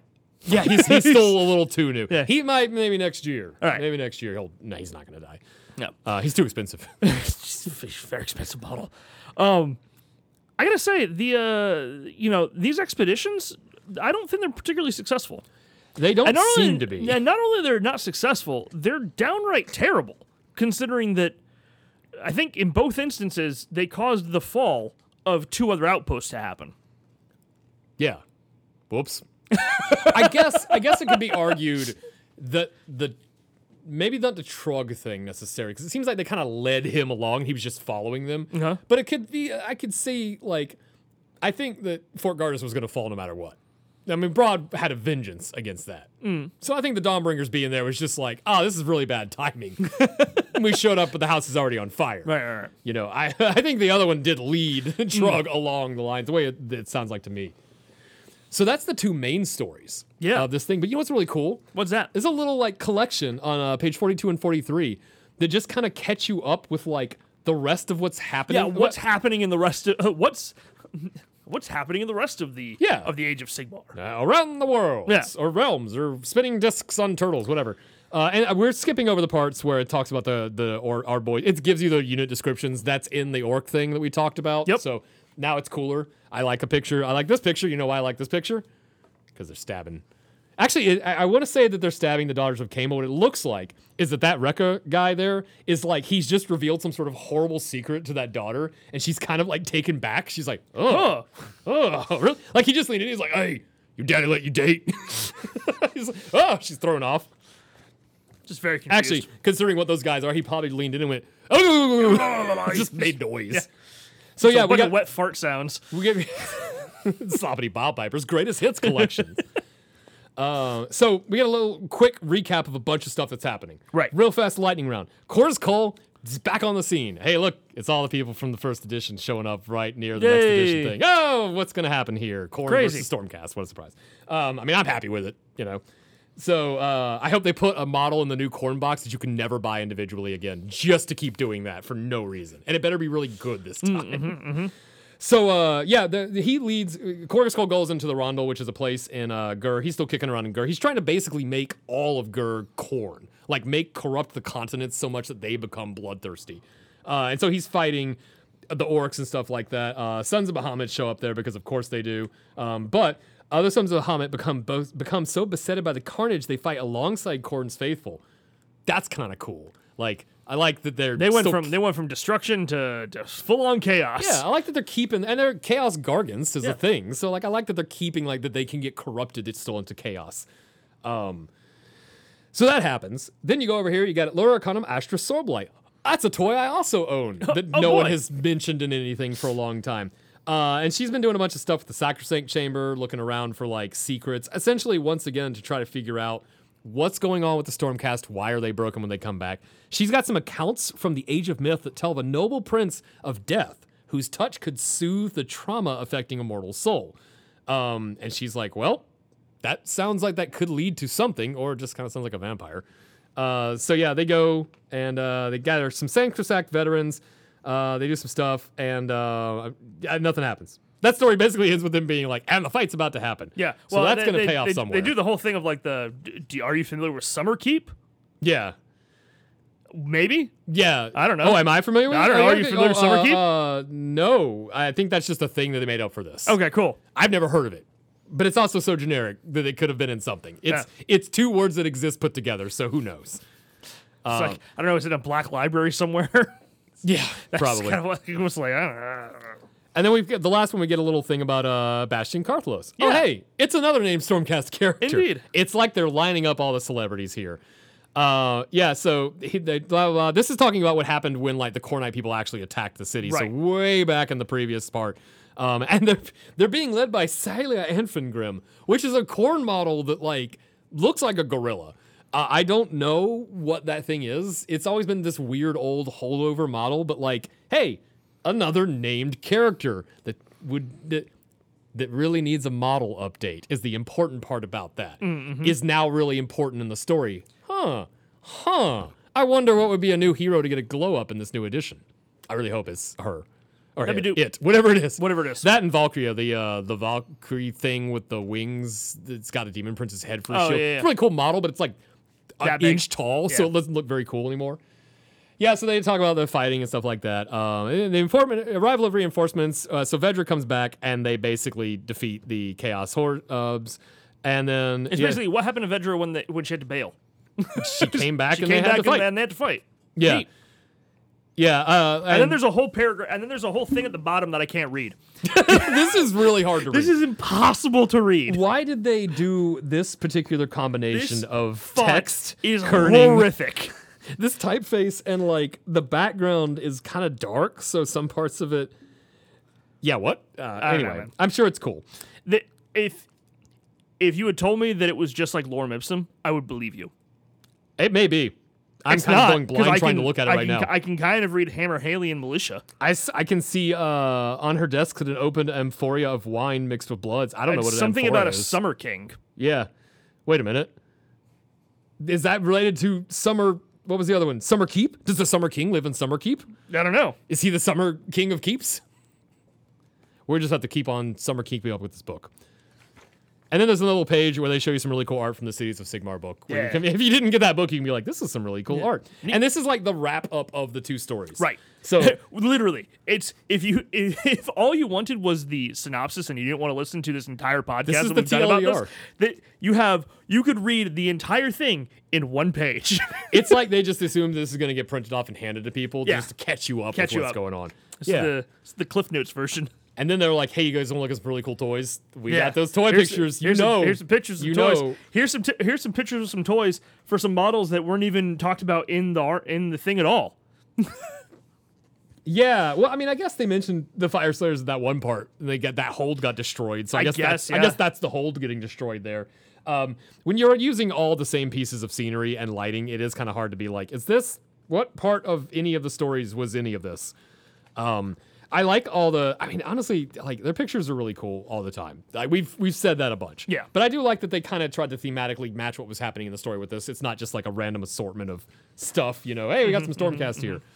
And then I really do like the spread page on 52 and 53. Oh yeah, that's just like all the Iron Jaws and City of Sigmar and King Broad and all that fun stuff. And I gotta say, I like the Orange Jars yellow. I think the yellow and green looks good. I like Sprite flavored orcs. I think that like in this shot, it's a really cool color combination. Props to the people who do this, or if it's just the one person who does it, props to that person. Also, props to those people that redesigned the new Art Boys. They look nice. Oh, they look so good that at first I thought they were brutes because they look good. They look good. They're not wearing No diapers. diaper butts anymore. Yeah. And then, guys, this is the first time this is ever happening. All right, are you ready for this? Are we gonna just go straight into the rules? No, we're gonna talk about Path to Glory. Yeah. Because there's a Path to Glory that's actually a Path to Glory and looks fun and is interesting. And I'm excited to play it because it's cities and it's a fun thing to do. So this Path to Glory that they have presented with us has maps and things that actually follow along with the story that we all just synopsised for you. Yeah. Now I got Synopsized?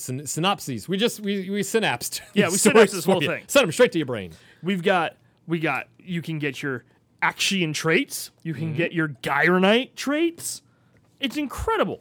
Yeah. What happened? What did they were like, we gotta fix this. Okay, so now we're actually on to the notes I took last night because this is when I decided to this. start writing stuff down because I needed to be able to point out silly things. Mm-hmm.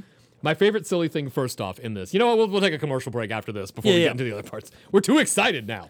This is what happens when a book is good, is we're actually just having a conversation about it because it's fun. We don't have to just make up crap. Yeah, we're not being like, oh, and then they fight some more. Oh, and then they fight some more. Oh, it's a game about combat, so if they didn't do that, it'd be a really Weird. stupid story. That's all friendship now. So the thing that killed me in this is literally the sentence. Starting with this book, each installment of the Dawnbringers series will include rules to recreate the Twin-Tailed Crusade. Why is this the second book? Why not start with number 1 and then put the second book in here and then put Armies of Renown in that book, because we got a cool Nurgle guy, we got a cool Fire Slayer, we have Armies of Renown in that book that do not have Armies of Renown rules. That feels so weird. It feels like they wanted to, but maybe something, rules, publications, who knows? But something happened to where they didn't do that. I don't know. But this Path to Glory thing, as a city, as I've played Path to Glory before with cities in the old book actually, and it's really cool. To me, playing a Path to Glory as cities and as a crusade like this, I'm really looking forward to it. I think it's something we should absolutely do because we own all the armies in this book pretty much. Amazing. So we could do a lot of this fighting and stuff. But I like it. If you're a Path to Glory player, get ready. It's a little weird with how the questing stuff works, but I think everybody is now kind of unique. Like I think there was like a standard and everybody sort of added on a thing to it. Yeah. I honestly haven't looked at a couple of the armies that I just don't want to ever play that way. My narrative battle is a lot of times just being like, build a cool board, make a cool theme list, tell a cool story for that game. Yeah. But the battle plans, let's get into this because not only. Before we get to the battle plans. I can't stop. It's too good. We got to back up before we get to the battle plans because I actually do want to talk about this branching quest line. Oh, okay. Yeah. Let's talk about it. Okay. I'll talk about a branching quest line all day. I don't think I've seen this before. Have you seen this before? No, that's why I was saying this is kind of unique. Yeah, this is the way quests work. Because normally quests, it's like points in a bucket. Right. You do a quest and 2 up, you add points to it. At the end of it, you get this, or maybe you get the thing. And instead now we have basically a three game branching quest line. Right? Is that you a 3-game narrative tournament? You say indeed. And so you have your first battle, and then if you victory or defeat, you get either reward, and then you move to another battle plan. Mm-hmm. And those battle plans are different. Depending on if you win or lose. And if you win, you get your nice little doodad, and if you lose, you go into the next one. And then once again, then we finish up. So it's like we have our first battle, and then we break off and have battle, and then we have battle round number 2, which is 2 different battle plans. And then we move to our third battle, which is the same for everybody, but is mildly different in different kind of ways. And they do this on both of them. You have your action branching quest and then your Gyronite branching quest. And the battle plans are then built in accordance with this. Wow, crazy. What is happening? Do you think, I guess you could do a narrative tournament like this, where, because every game's going to have a winner and a loser, except for that one game where we tied down to the 4th level, which is never going to happen again. Right. So then you would just have to bracket it and set it up. That would be kind of an interesting thing to do, where it's like the maps are going to change as you play the tournament. Right. You might not know what you're going to get to play second or third. And these maps are cool. I like the supply cart. I love a good thing that gives an object hit points. Because not only is it fun, it is just the most... you have to play this with someone that you like. Because the amount of things that are going to have a hard time interacting with an object that has hit points in this game... Fucking stop. Someone's already figuring out, if I target it with this spell and this, just play the game, smash it with an orc. That's what you're supposed to do. Right. But it is, I love seeing that in there because I'm like, yeah. I remember when I put that in one of the campaigns we did for Giga, I had like 3 towers that you had to destroy. The amount of rules clarifications on that, where eventually I was just like, do whatever's fun. Do whatever's the most fun. Yeah. You know? Go with the rule of cool here, guys. Yeah, it's having fun. This is supply carts that are on fire, so like, you're trying to put them out while the attacking people are trying to smash them. That's cool. Yeah. Carver Path is neat because it's so you're fighting for the small quarters. I love that. I love alternate points. That's great. And so if you gain control of a small quarter, the small quarter cannot be controlled by an opposing player for the rest of the battle. It's kind of cool. It's like taking and moving forward. And then I was like, man, that's really cool, but I wish they had given me all the battle plans in the map. Because, there's 2 more. Sorry, there's Lifelines and In Bloom. Lifelines has one of my favorite new scoring mechanics where the diagonal line is the objective. Right. And you have to have people on the line holding it. If a player has more models within 1 inch of the ley line, they score a victory point. Once again, play this with someone who can be chill. Because this is going to lead to arguments if you're trying to play this in a tournament. Because someone's going to be like, well, you're 3/4 of the way, I'm 4/6 of the way, so I have more of a guy. Just play with friends, you know. But what a cool way to play with friends. Yeah. Like, defend the whole line. Yeah, That's you got to defend the line, man. Yeah. And in Bloom, you're playing for 16 quarters of the battlefield. I saw that and I went, woo, that is silly. Yeah. Because play on a grid map if you're going to do this. Here's what you do. Put your map down. Get a bunch of string, tape it down for these quarters because you're going to have to remeasure this every 3 seconds. Because you were trying to make sure that pie plate model is enough on the one side to count for that quarter. Yeah. You have string theory this a little bit. Yeah, you really have to, yeah. And I saw that. And so after all of that, I was like, man, I really wish they had still given me like the actual maps in the book we just read with like how to build the narrative armies and stuff. Because I own these. I know you own some KO. I do. I was like, hey, I think between the 2 of us, we could actually play this whole book as long as somebody buys some pigs and comes over to our house on the weekend or something. I don't think either of us are going to buy a lot of pigs. Someone wants to give me 8 pigs, I will play this army, but Yeah. I don't want to spend. That cities is on the horizon. Oh, wait. All my wishes came true. Yep, they gave you everything. Everything you could possibly ask for. You even get fights that you didn't see in the book. Yeah. So the KO fight that we didn't see, here it is. You get side fights. And I love a good, I said before the show, I love a good Black Hawk Down scenario Yeah. where it's like you're in the middle and everyone is coming in from the sides and you're just holding yourselves there. And I like praying that you can kill enough things. They destroyed. I mean, I guess they can do whatever they want. They're their toys, but I think that I guess they just took it off the stand. But I like the Ironclad just laying on its side. Yeah. Is that a frigate? That Is it an Ironclad? is. I don't know how you tell. And I've painted a lot of them. You think I would know this? I think it's an Ironclad. I don't think I painted an Ironclad for you, did I? Yeah, you did. Did I? Yeah. That's how much of that stuff It's hard to tell when they're not standing next to each other because the frigates and the Ironclads do look very similar. Yeah, and I don't know enough to know. And the which gun one. haulers look completely different. No, so. yeah, that's easy because the gun haulers look like the old gyrocopters, just with a balloon instead of a helicopter thing. Right. Yeah, and if you want to kill Gardas, you can just kill Gardas too. He's been trying to do it himself. So And it's been mildly successful occasionally. Cool path to glory stuff with cool narrative campaigns. They're asymmetrical. They're not balanced at all. And one person does have to have the army that is listed. Oh, look, there's 4 campaigns. When we get back, I wonder how many armies of renown there are that we can play as. I bet you it's 4. Oh, shit, I think you just ruined it for everybody at home. Well, all right, well, make your guesses at home. When we come back, we'll see if you're right. Gigabytes Cafe in Marietta, Georgia is your one-stop shop for everything you need for your favorite hobby or fandom. Gigabytes carries a wide selection of miniature lines including Games Workshop, Reaper, and WizKids, not to mention all the terrain, paints, and hobby supplies you need to supplement your tabletop games. Not a wargamer?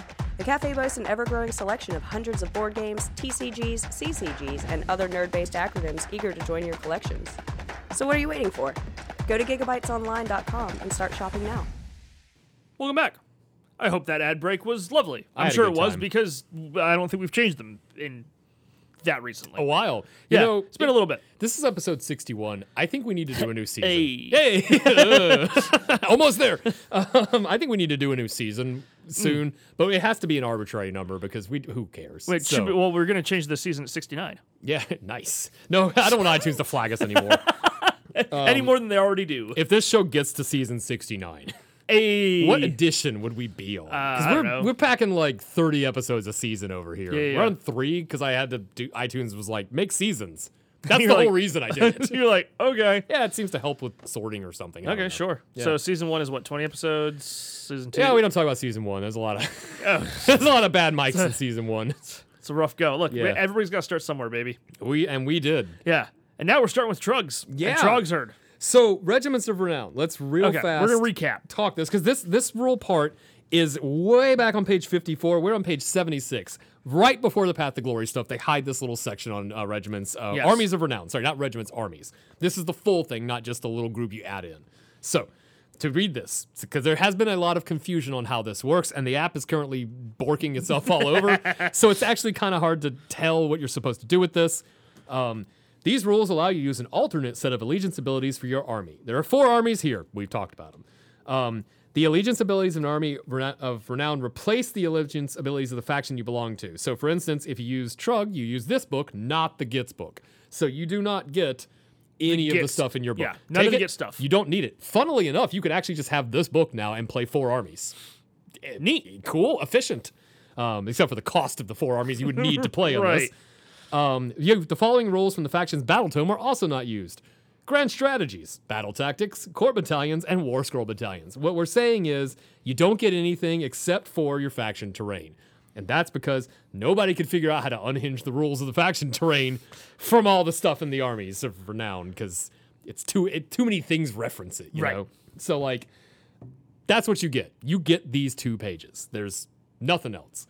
So when I've heard people on some shows talking about, if you do this, an ally, and nope, not unless Can't it do tells you that. you can. Yeah. So just know these are very restrictive, but you're kind of playing a unique way to play this. So if you have these models or you already were going to get this, you own essentially 2 armies. Right. So you can kind of play 2 different ways and see. And I think that's kind of cool. I want to see them keep doing this because I would like to see this stuff show up at a lot of tournaments. Yeah. Like, what a cool way to do that. Well, the nice thing is, because we talked about this off podcast, but this is actually a bit of a throwback to how some of the old like battalions used to work, where you would go, oh well, we build like you can bring a soup if you want to bring a soup, right? I mean, we called it like chaos destruction soup.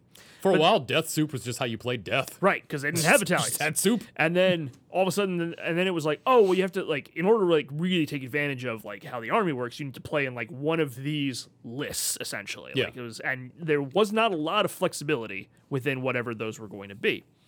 And then it got opened back up again, where it was like, oh, well, you pick your army book, and then you have access to all of the different stuff within your army, and you don't have any of these, like, battalion or faction stuff. Like, it's just like, oh, it's whatever's in the book. Yeah. And now we're kind of back to it, but in a simplified format. In a simplified Army of Renown. It's just what's on these 2 pages. Don't worry about anything else. Yeah. So Nice, actually. I'm all right with that. You know what? I own enough to do 2 of these. Well, and the other... So... Yeah. Sure, well, I'll do the big it. thing is that like this is actually I think what I would recommend as an entry point for certain people, where I would say, hey, never played before, but that's okay. You don't have to learn a whole big book. Yeah. Just take an Army of Renown that looks interesting to you, and just play that, and then see if you like it. I just realized the parallel with the combat patrols they did in 40K. Yeah. Where you buy the army you like, and they go, cool, you pick from one of 2 artifacts, one of 2 traits, and this is your army. Simplify this down to give a much easier... Smart. Like, say, we're removing the barriers of entry. Did you think Trug was a cool model? Cool, here you go. And Here guess you what? go. You can play this at 1,000 points. So, you know, certainly can. play it at 500. Well, you can't play 500 because you'd just be Trug. But, like, you could do smaller points and it still works. Yeah, that's cool. I like that. They should have marketed it kind of like that. That's a smart way to do that. Yeah. And I think... G-Dubs, hire us. No, right. Well, and if you really want, like, I mean, the next logical progression of this, speaking as marketing people, and how I would then box this, is to say, here's Trug's Battle Force. Yep. It's 2,000 points. Here's the Battle Force box. Go forth. It's a whole army ready for you to play. Didn't they just release the Battle Force boxes? They did just release the Battle Force boxes. It is not this. Oh, I was about to say, are we right and we don't know it? Because I glanced at them and I don't think there was anything I needed in any of them. No, it's not that. Okay. I'm Well, that would've been really almost cool. 100%. I'm like 99.98% I sure know it's there was not an that. Aussie arc where they just loaded up a bunch of old Morghast models from the 90s, and they were like, "Good, take them, please." Yeah. Yeah. We'll talk about the Battle Force boxes right before we leave because I think it's kind of cool. Also, the subscription magazine thing is coming to the U.S. Did you see that? Yeah. It's interesting. Neat. You get a lot of really weird models that way. Yeah. So the first one of these, because there's 4 of those. Yes. 4 of these in here. So the first one is Trug's Trogherd, right? So you get the Bad Moon. The Bad Moon sticks around. You don't get the funniness with the Bad Moon, but Bad Moon rules same as Bad Moon rules before. All 3 huge paragraphs of the Bad Moon. How the Bad Moon works. The most over-explained thing. Yeah. But it makes it so easy to understand when you're playing it. Bad Moon start here. Bad Moon move Move in only direction. but only on certain rolls. When you roll, it moves 1 spot. Yeah. There are 4 spots, essentially. 4 spots. One of them is when it's gone. Yeah, it's kind of funny. But anyway, that's there how you the go. Bad Moon works. So, then here are the battle traits that you get for Trogherd, right? If you order the Light of the Moon, Trogherd units add 1 of their save rolls. Cool. Solid. Neat. That's most things are I think a 4-up in Trogherd. Yeah. If you're getting so hit, now you're getting a 3-up. if you're getting hit with like Rin 2, put a all defense on somebody to stop that in its 2 tracks. up. Yeah. And you're going and then you move back to what your natural save is. Yeah. The next thing, you have an Aura of Haywire Magic at the start of your This hero. is the one. This is the one. This is the nutso stuff. So at the start of your hero phase, if you use friendly Trug's malfunctioning Laystone ability, the effect you pick applies to all friendly Trug's Trogherd units until the next hero phase. We will get to Trug's Roller Scroll because we have not discussed it momentarily. Should we just go ahead and read the last thing and then do Trug and Yeah, then come and then- back and then to the come command back to it? traits? Yeah, that makes makes sense. the most sense Okay. because he is the army. Yeah, for this. he certainly is. And then the last thing is the King's Rekka. Friendly Trug's Trogherd units that do not have the hero keyword gain the battle line battlefield roll. The reason that is because they aren't otherwise. Yeah. And then your army would be illegal. there's only one of those in here. Right. Yeah, the cool thing about that is the Dankhold Trogoth that's not the Trog boss is not a hero model, so you can put 3 of those little motherfuckers in a row. That's a horrifying amount terrifying. of damage. Or none, because they're very swing. But like, actually, no, wait, those are the ones that aren't swingy. Because I remember complaining about that. Correct. The hero version Is swingy. The normal base version, which you can put like a pack of them together Yeah. is a terrifying 1-2 combination of death. And they're so little that people don't understand how much damage they're about to put out. Just a redonkulous amount of damage. They will take down a Maw Crusher. As someone who owns 2, I love them because they sneak up behind stuff and then just wallop the crap out of it. That one tournament where I played as Trogherd and everyone screened those models out specifically, and I was like, oh yeah, I see why now. Yeah, because they will beat the living piss out of something. Yeah. So, Trug's War Scroll. Trug. Are you ready for this? I'm ready for this I'm guy. gonna give you a quick little rundown here. Give me the circle. He's a 6-inch move. He's 16 wounds. He's an 8 bravery. You don't care. He's a single model. He has a 4-up save, right? He's got 2 melee attacks, both with a range of 3 inches. The Iron Shell Club is a bracketed thing of attacks. 4 down to 1. Yeah, 4 down to 1. It's 3s and 3s, -2, d6 damage each. Beefy. That's beefy and swingy. Yeah. The Mighty Antlers are 2 attacks, somewhere between a 2 to a 5 up to hit, 2s to wound, -2 rend, d3 plus 3 damage. Okay? I could see if you nailed both of those well, you could spear a Korgorath, so that lines up with science checks out on that one. Yep. When Does all we right. review Sinestra's War Scroll next episode, we're going to be like, how in the world? This just makes no sense. Yeah. He can be included in a Gloomspite Git's army where we're not caring about that because we care about him in Trug's army. This is Trug's army. This is Trug time. If you're playing in Mollog's, whatever the thing is, not in Mollog's, I don't know, the Trog way to play Gloomspite, he's still really good. Still good. He's just not as good as in his own thing. Right. So, this malfunctioning Laystone, right? So, at the start of your hero phase, if this unit is on the battlefield, you can say that it will clobber its malfunctioning Laystone. If you do so, you roll the number of dice equal to the malfunctioning Laystone's value shown on this unit's damage table, which is anywhere from 4 dice to 1 dice, depending on how much damage he's taken. You pick one of the results on the die, and the results 2 through 6 last until the unit next uses its malfunctioning Laystone. And the reason that is it's number 1 heals you, so that number 1 does not it heal suffers you. Sorry. Whoops. Number 1 hurts you. Other way. Yes. So, if you choose the 1, and the only reason you would choose the 1 is because you rolled 1 dice and you got a 1, or you rolled 4 dice and you got all 1s. So when I roll all 4 1s on this on the first turn, Your unit is going to suffer D3 mortal wounds. who cares with this guy? Yeah. He's already healed him in the middle of that sentence. He certainly has. If you pick the 2, you get to add 1 to the attacks characteristic of this unit's melee weapons. That's Remember, terrifying. this is applying to the entire army. Correct. The entire army. The entire army for the Trug. entire army, The no entire matter where Trug they army. are. Yeah. No matter if the moon is even in the sky anymore. They don't care. If you pick a 3, it's improve the rank characteristic of this unit's melee weapons by 1. Nope. That's super handy if you're fighting something that's really tough. I'm going to go ahead and pull up my Trogherd list so we can just have stats. Yeah. Because I've kind of forgotten where they are. Most things in Trogs are like -2 rend naturally. If you make much. everything a -3 rend, if you hit and wound, you're doing damage. My Trog list is named Trogdor. He's burdinating the countryside.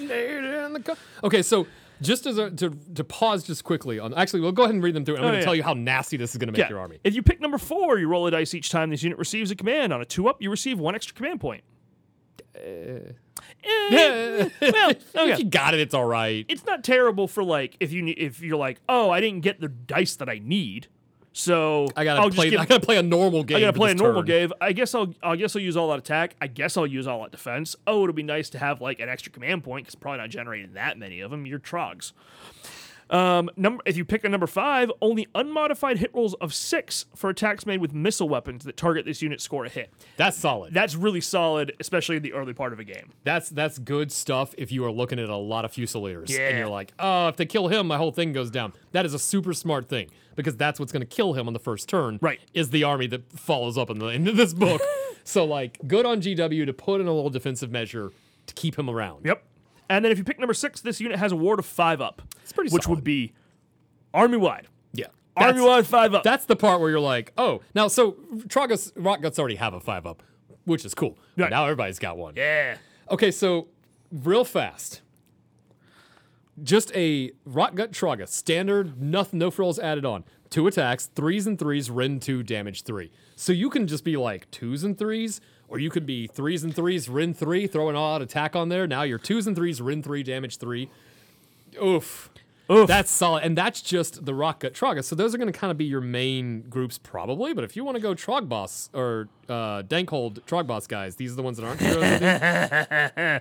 Which I would want to do. Yeah. Oh, don't it? Oh, my list. I accidentally didn't put the right guy in the list. Hold on. I need the non Vamp. guy. Okay, here he is. Dankhold Trogoth. 4 attacks, 3s and 2s, Ren 2, D3, plus 3 damage per hit. That's, you can't see the flatline face at home emoji that I just made, but like, wow. And you can have a unit of 3 of those running around. Yeah. That's 12 attacks. Whack. You just assume you're going to put all out attack on that. 12 attacks, 2s and 2s, Ren, let's say 3, because you did that one, D3 plus 3. That's like goodbye, whatever you've hit. Paste. Yeah. A fine mist. I like that, but it is not unbalanced because you are still trundling around at very slow speeds. Yeah, you still got to run. And you're still getting shot the crap to death if you didn't bring anything. And you can't bring anything. But what else can he do? Well, so the other thing is he gets Crushing Grip. So at the end of the combat phase, you get to pick one enemy model within 1 inch of this unit and roll a dice. If its roll is equal to or greater than the model's wound characteristic, it is slain. That's a wonderful way to freaking ruin the cohesion at the end because it's at the end of the combat phase, not at the beginning. Yeah, it's not stuffing in my pants. Right.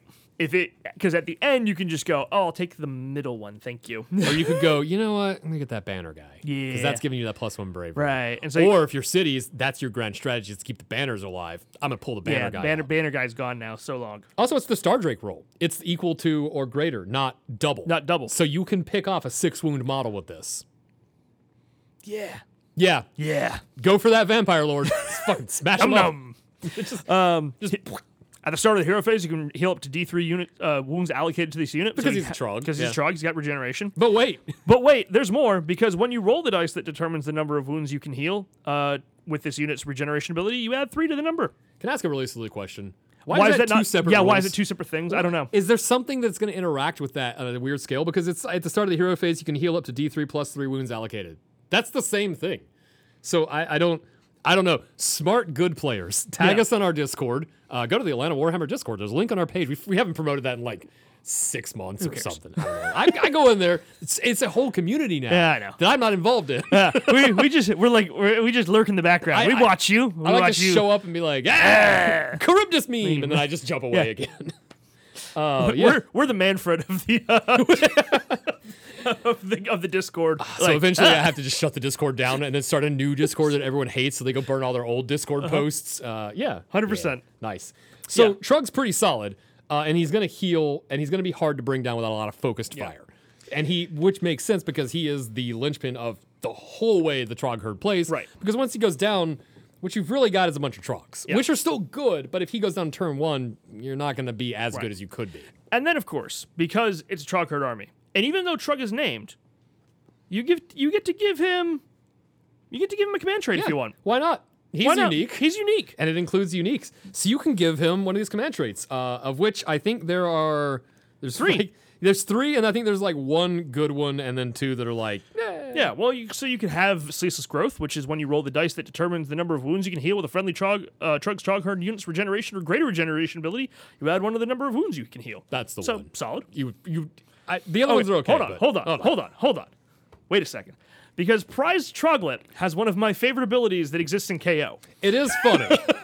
I know you love stealing CP. I do love stealing CP. Did you get burned by like an army with a lot of CP at some point?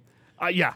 Was it me? Yeah, it's mostly cities armies. Oh, it's all the cities armies. Oh, my that Hammerfall army I'd end with double-digit CP on the first turn. I'm like, I don't know what to do with this. Yeah. I am the person when you go to use your CP to give yourself inspiring presence. I want that to not happen. Gotcha. Yeah, that's my thing. So you get Prize Troglet, which is roll a dice each time an enemy unit or an enemy model within 12 inches of this general issues a command. On a 5-up, that command is not received, and the command point that is used to issue it is spent. It's more the threat of this being a thing. Yeah. It is so wonderful to watch your opponent panic. Try to get, like, oh, God, do I want to try to risk this? Yeah. Or just the constant, like, on a 33% chance, this is going to fail, and you're going to be miserable about it. And if you're an army that's starved for CP, kind of like this army would probably be, that's real deadly. It's really deadly. And you could also do Landmark, but you're not going to, because that's kind of dumb, because you don't get to do the altar if you do this. It removes the entire thing, because the altar happens in the hero phase. Right. So if you deploy Trug, now you can deploy another one like this, but if you deploy Trug as a scenery piece, he doesn't get to do his main thing, so your first turn, you're not going to get that ability. It's just a wash. You're not going to put that on Trug. But if you have to put it on, actually, yeah, I don't know. That one's kind of like, you're going to take the healing one. It's dependable over the game. Get an extra couple of points of healing. Or if you're going to pick Prize Truglet because I'm a monster. You're going to pick Prize Truglet. I'm going to pick the healing one because I played Nurgle. I like hit points coming back. So you like D3 plus 4? Yes. Got it. Yeah, I think that's solid. Yeah. The grand strategy for Trug's army, this is the only one that you can choose. When the battle ends, you complete this grand strategy if a friendly Trug is on the battlefield and no enemy heroes are on the battlefield. This is very dependent on what your opponent brought. The only thing that prevented me from writing down that this is not impossible is because there's one in the book that actually is impossible. Correct. So I had to go back and write, grand strat is very hard and underline it a bunch. Is very, very Because difficult. all I have to do is look at this and go, well, I just have to either kill Trug, so if you're in that kind of army, you're good, or run a hero away. Yeah. And just stay out of the range of stuff. Or have a really tough hero. Or be Marathi. Just be Marathi and just fight for 2 turns and then leave. Be the Celestant Prime and drop on the last turn possible and then just stand out in the distance and watch this and you have automatically won. Although Celestant Prime might be able to kill Trug. It'd be a good fight. It'll be cool looking fight. You got some artifacts of power? You do. These do not get to go to unique. No. So. This would go to your other Trug's Trog herd hero. Yeah, so your Dankhold if you brought one, or I guess Malog's unique, so so your Dankhold Trog boss. Yes, right. You can subtract 1 from hit rolls and wound rolls for attacks that target the bear if they have been picked to fight in the same phase. Bit weird. It's pretty cool, but depend. Yeah, a little dependent. The bear has a move characteristic of D6 plus 5, which is hilarious. That one's pretty fun. Yeah. Or the bear gains the monster keyword. If the bear already has the monster keyword, you can carry out 2 different monstrous rampages with that unit in the same phase instead of 1. And there it is. That's the one you'll probably grab. Because getting a roar or a smash or a stomp or a smash to rubble, getting a monster in here is good because there's no other Trogs that are monsters. Right. So you have to have Trogs. So I don't know why it says if it already has the monster keyword because you can't do that. I think it's in case they're future-proofing. Yeah. It's a future-proof. They make an even bigger Trog. Yeah. This guy's just too much Trog. He's a monster Trug. Monster Trug. He's just got an orc riding him. Yeah. And then you got 3 battle tactics to go with. Which are named... I'm sorry. You read the name of the battle tactics. So the first one is don't like that one. Oh, not even that one. Just... they're momentary distractions. That kills me. They're not battle tactics for Trogs. It's just little distractions. Momentary distractions. Yeah. So you got 3 of these. You got don't like the big one.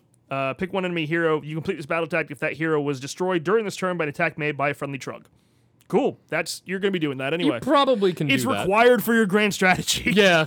Yeah. The second one feels funny. You complete this battle tactic if a friendly Trug's Trog herd unit destroyed an enemy unit during this turn while it was affected by the Aura of Haywire Magic battle trait.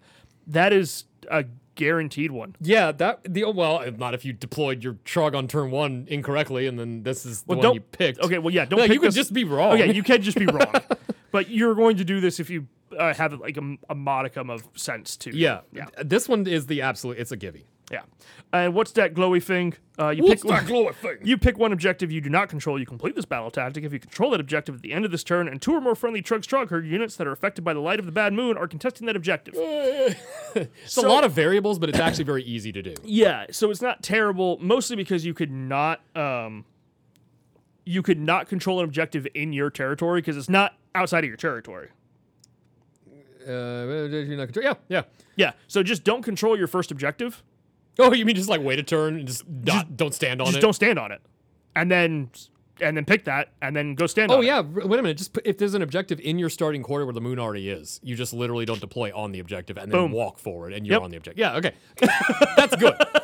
I'm glad that those were easy because having played the Trog herd in that previous tournament where I looked on turn 2 and was like, I can't do battle tactics anymore because I don't have the things to do it. Yeah. It's nice that they kind of hand you some easy ones. This is... because you're still going to have to aim for 2 from the main book. Right. So you have challenges. You got some challenges, but yeah, that one is like, you just do that on turn 1. Just don't sit on it. Like, don't deploy on it. That one is really like, remember not to do this. Yeah. And you get Don't deploy, because the bad moon is going to start in your quarter. Unless you're an insane person, you put it across the room for some reason. Like, I would like to see the person that does this all wrong and then is like declares it and is like, dang, I did this all this kinds one's hard. This is insane. Yeah. You just start it in your corner. Don't deploy on your objective. and then just go, I finished my turn on the objective. I control it now. I guess. Yeah, because you have to have 2 or 4 friendly units, so you couldn't do the living landmark and then have him walk on to the objective. I don't know. Why would you do that anyway? Yeah, That's dumb. I hate that one. Let's make it nice and simple, man. Yeah, just do it easy. Nice and simple. I'm overcomplicating a Trog army for some reason. Well, let's make an even simpler army where you just push like 8 to 10 figures across the table. Is it a Grunta Stampede? It is, because Gargants are not the next one, but that's also a simple army where you push 8 to 10 models across the table. Actually, 4 to 10 maybe.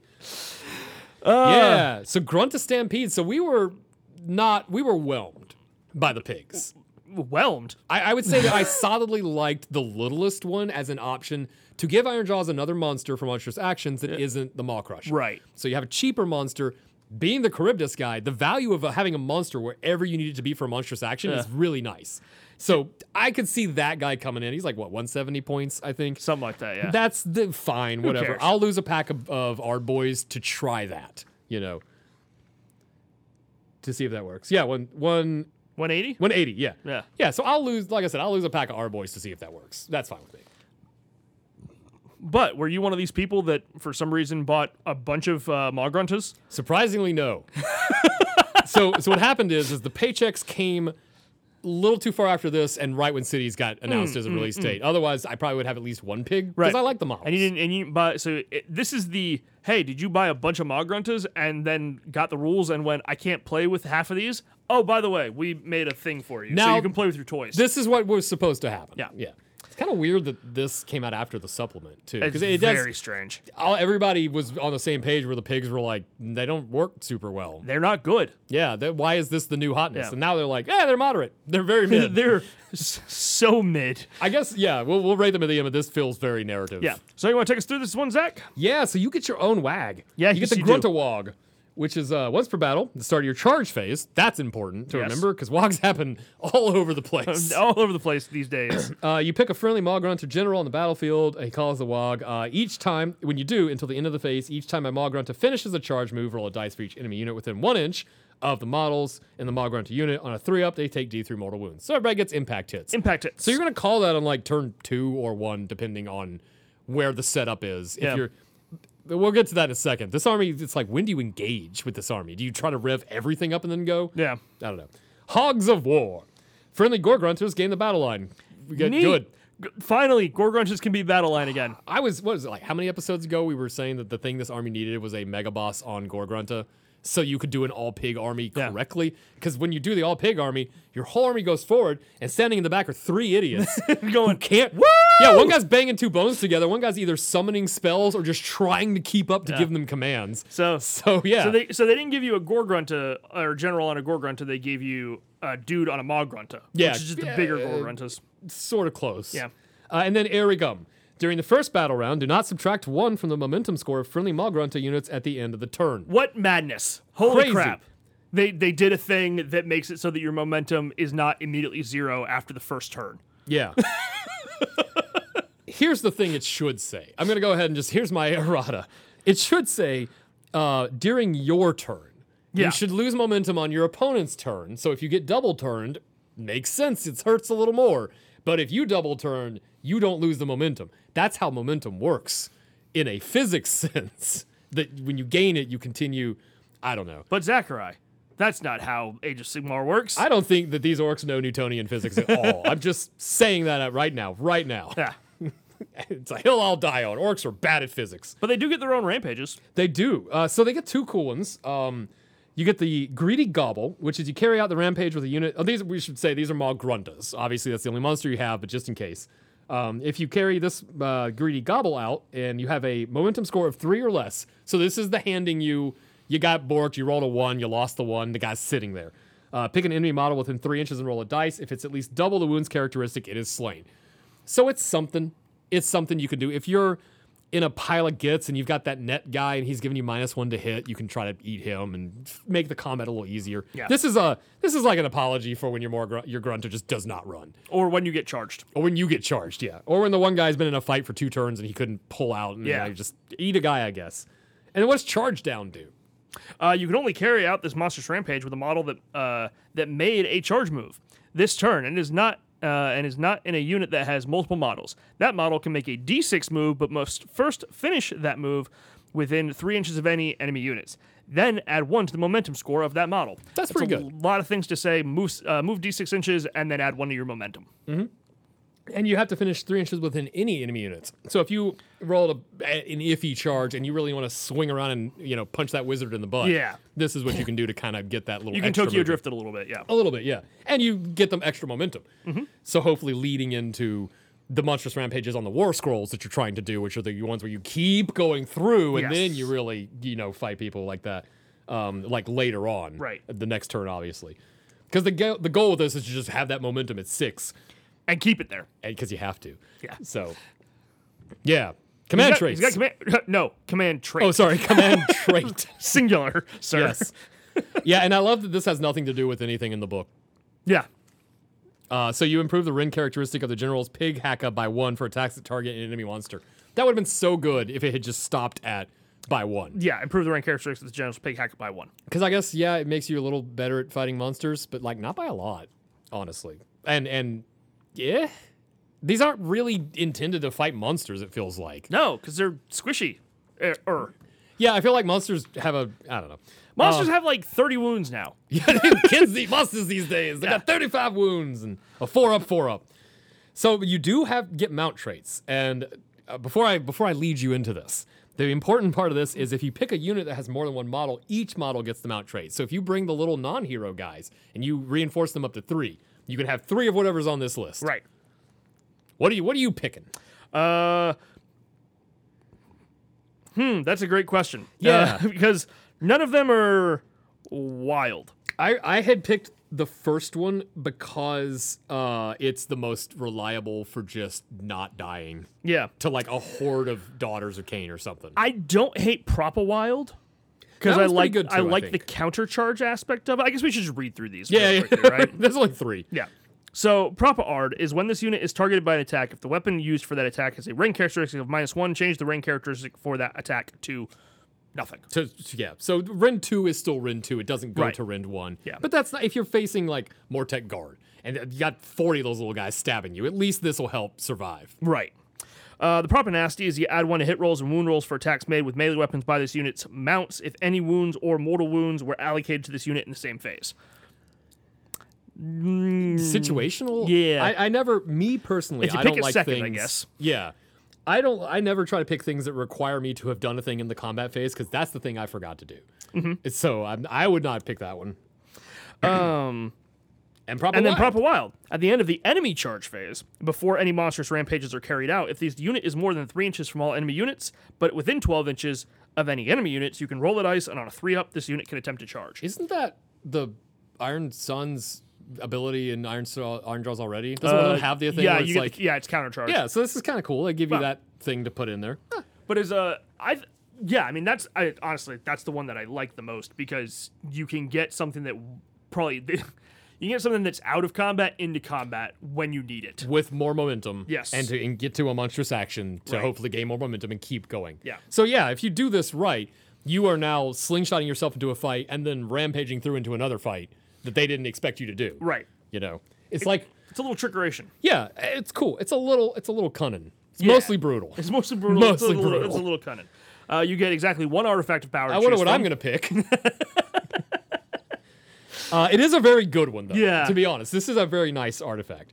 You can issue commands to any friendly unit on the battlefield. Each time the bearer issues a command, you pick 1 enemy unit within 3 inches and roll a die. On a 3-up, that unit suffers a mortal wound. Well, your general's going to be in the fight. So you're going to probably have him do a mortal wound to somebody. Yeah. That's a nice little bonus, kill a guy next to you, but also anywhere on the battlefield, thank God. Yeah. Because otherwise this army is unplayable because you have to bubble manage pigs. Right. Which is a weird job description. Yeah.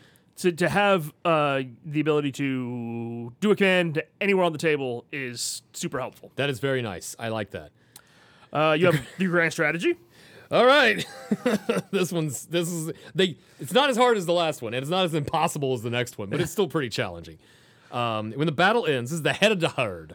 When the battle ends, you complete this grand strategy. If your general has a momentum score of 6 at any point, okay, maybe, and has not been slain, that's the hard part. Because your general is 14 wounds. 14 wounds, and he is 380 points. So you can't hold back 400 points of your army to try to get this tactic. He's got to be in a fight. Gotta go. But you have to pick your fights carefully, which doesn't feel very Iron Jaws. Yeah. Because if you roll that thing into a Gargant, and the Gargant's at full strength, and it's the Gargant that kills monsters, the guy that can do that one thing where he's like, I have one attack. If I roll anything less than a 1, you take 40,000 damage. You could just get wiped.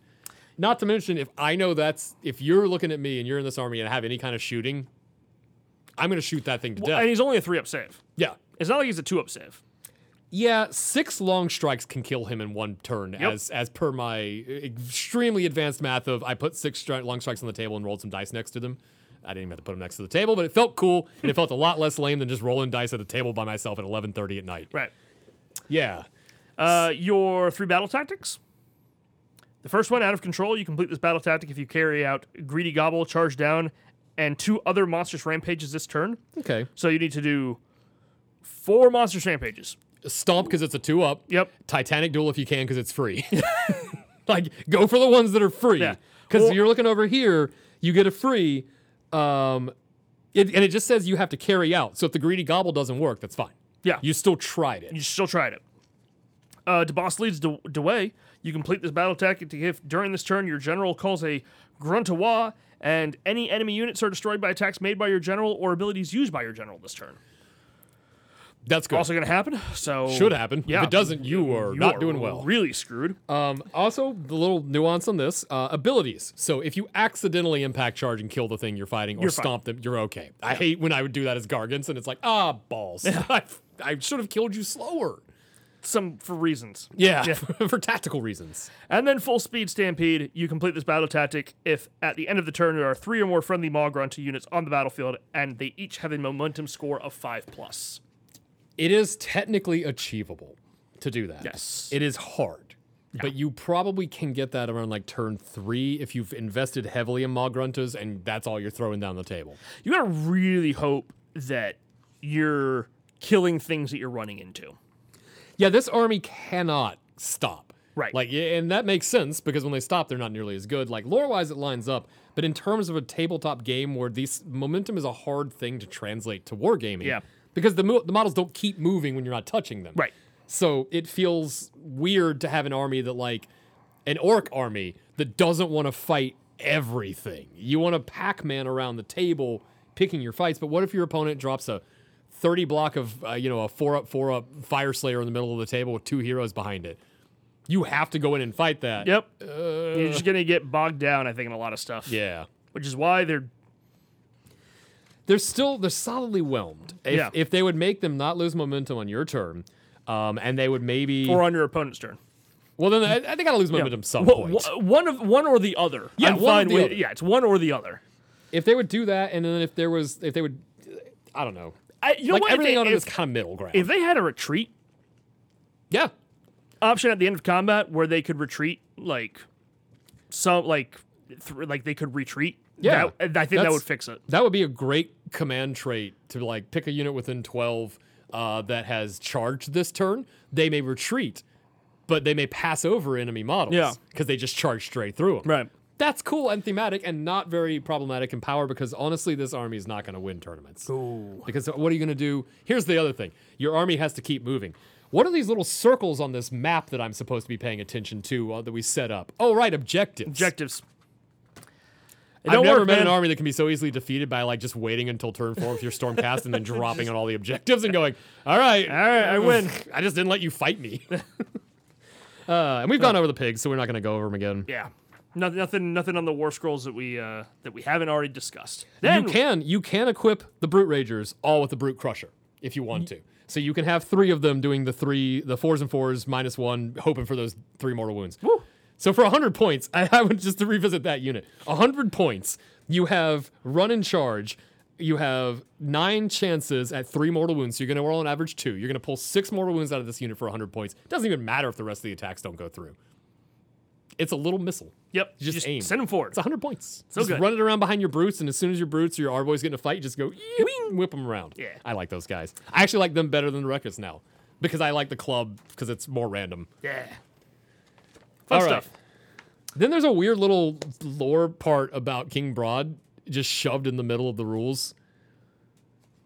Yep. I don't know why that's here.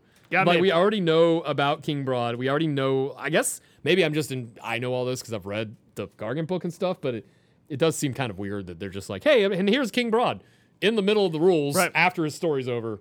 But here he is. And also, here's King Broad's stomp. Yeah, and there he is. He looks good. Yeah. All right.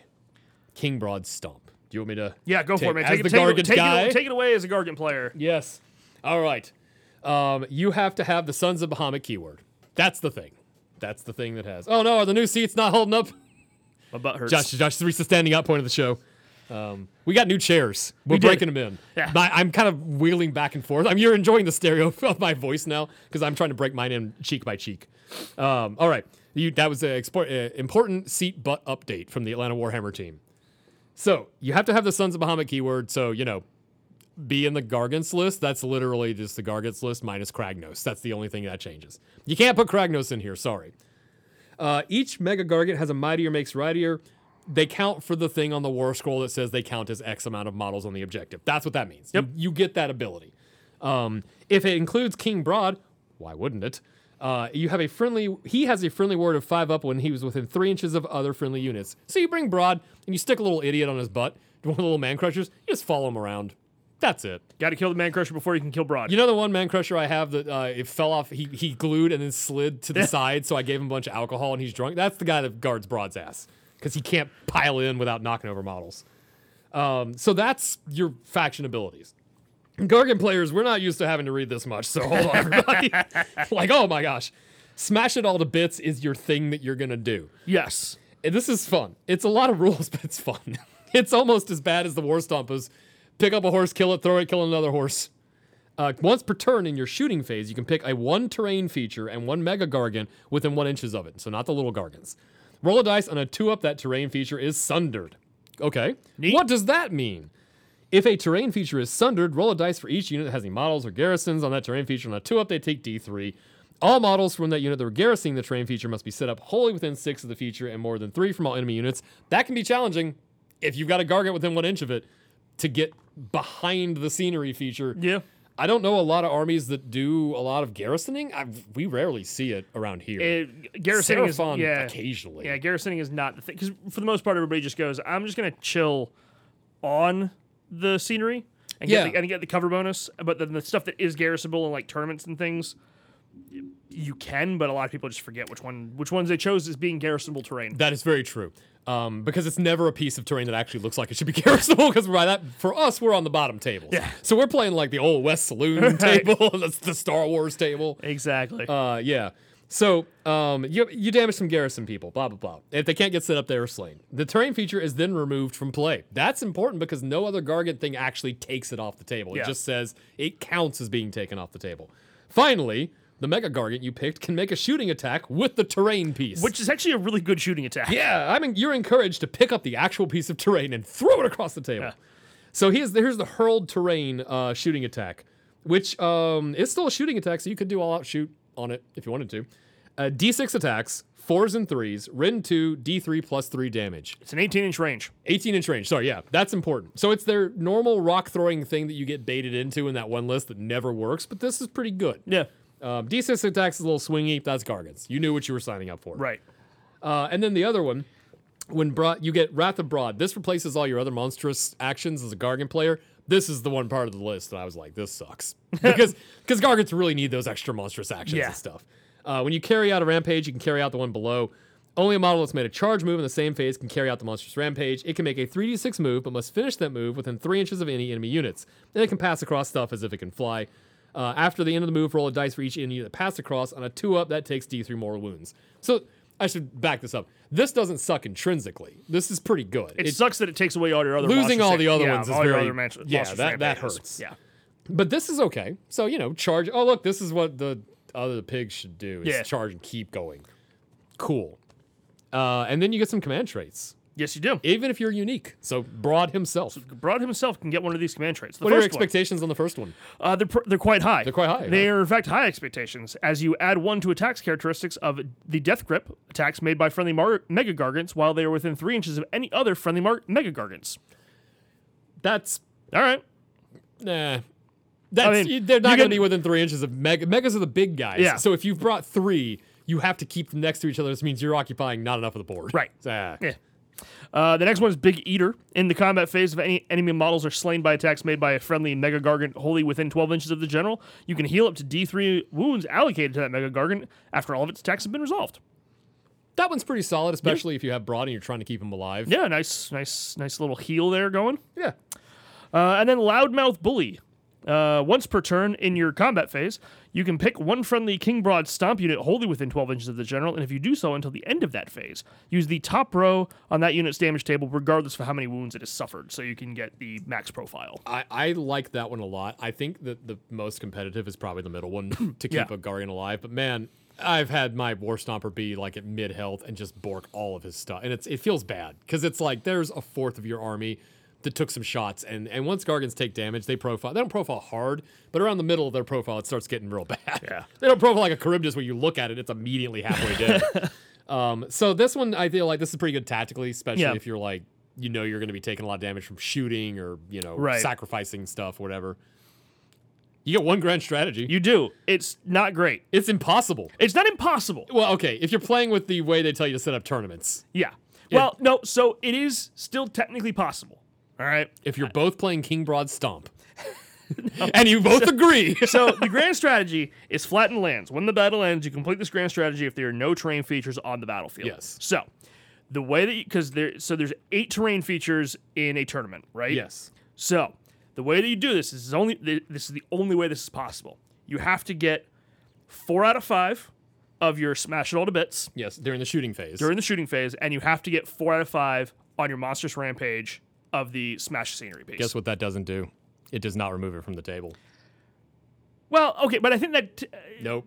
So I looked this up. That doesn't count? It's literally impossible. Well, that's dumb then. It's real dumb. It's almost like this is where the proofreader quit. Yeah. Because when we flip the page is when the proofreader really quit this book and just went, you know what? Fuck it.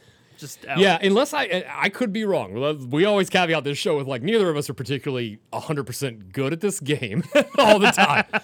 However, I do, because the Smash to Rubble, I'll confirm it while you vamp in a second, but I don't think it actually takes it off the table. It just says it counts as being destroyed. So what that means is that you don't pick it up. If there are no terrain features on the battlefield. See, I would classify that as no longer being on the battlefield, but I don't know what the actual wording on that is. We're gonna look it up right now. So how's that thing's been going, by the way? No, it's a thing. Things are a thing. We exist. Yeah. We move forward. This is some quality vamping. This is about as good of vamping as you're going to get from me right now. now. Wow, they do not make it easy to find no, stuff. The searching for this is just terrible. This is why I just forget rules, because I can't find stuff half the time. Find things on the app. It's just, and I just all over up. the place. Charge phase. No, it's not in the charge phase. It's not in the charge phase. It's the monstrous rampage. It's after the charge phase. It's before combat phase. Okay, Smash the Rubble. Pick one terrain feature or defensible feature within 3 inches of one dice. On a 3-up, the terrain feature is demolished if it was defensible, and the scenery rules on its war scroll cannot be used for the rest of the battle. Does not remove it.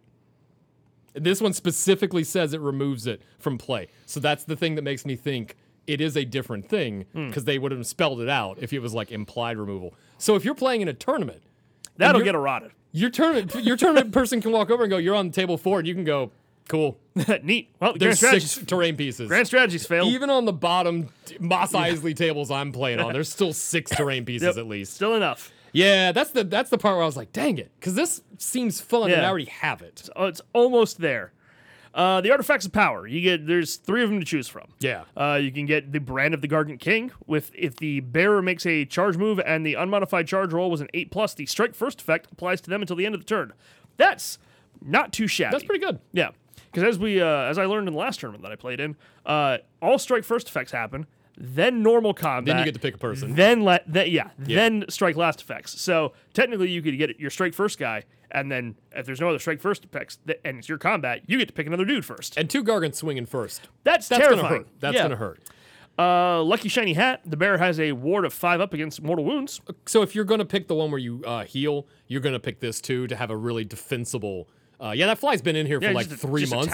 I don't know if it's one fly that keeps having one fly offspring, and that's generation 50 of this fly. Just don't want to swallow him. I'm not getting that kind of nurgled. The final one on this is Crafty Creepers. At the start of the combat phase, you can pick one enemy hero that has an artifact of power and is within 1 inch of the bear and roll a dice. On a 5-up, that artifact of power can no longer be used. If a weapon was picked, when the artifact of power was selected, that weapon reverts back to normal. That's cool. I mean, it's very thematic. Like, if you're playing with your buddy and he always brings that guy with that one what is the Idneth thing where you just crank a guy to 11, he does 1,000,000 wounds. You're like, I'm gonna stop that. But you're probably going to take the 5-up award because it's dependable. It would have been better back when the Griff Feather Charm was a... Or the amulet. The ethereal amulet. Snatch that crate right off of, hey, guess what? Now you're rindable. Yeah. But at that point, whatever's wearing that is also fighting a Gargant and is probably going to die anyway. Right. So, yeah. And you got some gargantuan goals. You do, which are your battle tactics. Yes. Okay, so good shot. Actually, I think it should be more Nelson. This should be good shot. You complete this battle tactic if an enemy unit was destroyed during the turn by an attack made with the hurled terrain missile weapon. All right, so pick something that's already wounded so that swingy D3+3 doesn't bork you. Just to be safe. Because if you roll a 1 on the D6, you are then praying that everything goes through to also get that really hoping that those 4s and 3s are going to get through. That's why it's like, pick something that has 1 wound. Yeah. Pick something. Pick the wizard. Pick the wizard that you already hit. Pick a unit that is like almost dead, Then you get the King's Conquest. You complete this battle tactic. If a friendly King Broad and one other friendly Stomp unit are contesting the same objective in that turn, and the objective was controlled by your opponent at the start of the turn, well, you're doing that anyway, you hope. And if you've got Broad and his butt buddy hanging out, guarding they count for a bunch of models. Yeah, and guess what? That's King Broad and one friendly Stomp. Yeah. So you've got this objective. And you only have to be contesting it. Yeah. You don't have to be in charge of it, although you probably are. Yeah. For the most part, you should be. If you have 2 Gargants on it, you probably have that objective. Yeah. God, you would hope so. The clear them out is my favorite because you're just going to do it anyway. Josh, what does clear them out do? You pick one objective on the battlefield that you do not control, and you complete this battle tactic. If at the end of the turn you control that objective, and that objective is contested by a friendly King Broad Stomp until that unit that made a charge this turn. So the cool thing about that is it just says that you don't control. So if you've got objectives in the middle and you run up to the middle of the table and you're on the objective and you charge, but you can keep that pie plate still within the objective when you hit the enemy, you've got this. Success. Yeah. Easy battle tactics are nice for Gargants. Great Thank you. Success. I'd like a strategy that works, please. Because this is really cool. Yeah. Okay, real fast. What would be a better strategy? Oh, for King Broad Stomp? Yeah, like what? Because I like destroying the stuff. I like smashing. Like, that's cool. This is a neat concept. It's just impossible. So should it just be like if you've destroyed any terrain features? I think if it were up to me, if you wanted to say, I'll give you 2 options. You can pick which one you like more. Pitch them to me. For terrain features, if you want to get rid of if you want to keep the terrain features thing, because that's obviously a big part of this. If they less than half of the terrain features that were on the table are not on the table, or either removed or destroyed, then you've completed your grand strategy.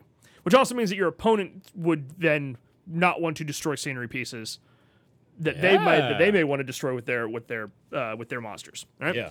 And then option numero dos, because you are a Gargant player and you don't have many models, right? Yes. If at the end of the combat or at the end of the battle you have more units on the battlefield than your opponent, that would be pretty hard to do, but would be fun. Right. Because you're trying to kill stuff. You're trying to kill stuff anyway, right? So, and it's units. So you just like if you're like, oh, I have like 7 or 5. Well, at the end of any Gargant fight, you have 2. Right. Maybe. Yeah. So you're just trying to, and it's not models. It's units. Like it's just units that you're trying to get like less than. Yeah. Right. So, and if your opponent only brought maybe 5, well, now it's like, okay, we gotta kill some. We have to kill some Gargants so he doesn't get his grand strategy. I like that. I think you're on the nose with the first one. If the monstrous action also counted for it, then I could see wiping the terrain features off the table. Yeah. Because then what you do is you have 1 or 2 little guys that every turn are just trying to get in, and smash stuff. Trying to smash some and series. you got your main force moving in. Yeah. Because the other part of that is that like if you if your opponent brought a scenery piece, that scenery piece counts as scenery. So if you are in like a standard like tournament where it's like, oh, there's 8 pieces of scenery and plus your opponent's terrain feature, that's 9 pieces. So now you have to be less than half, right? Which means you need to be at 4. Yeah. On the table, which means you would have to get one of these every turn. Finally, my horde mode Gargant mode plays off. I start with 11. I'm ahead. Yeah. But yeah, I mean, the big thing there is that like you can't use the same monstrous action. Yeah. So or monstrous rampage or whatever. So. Yeah.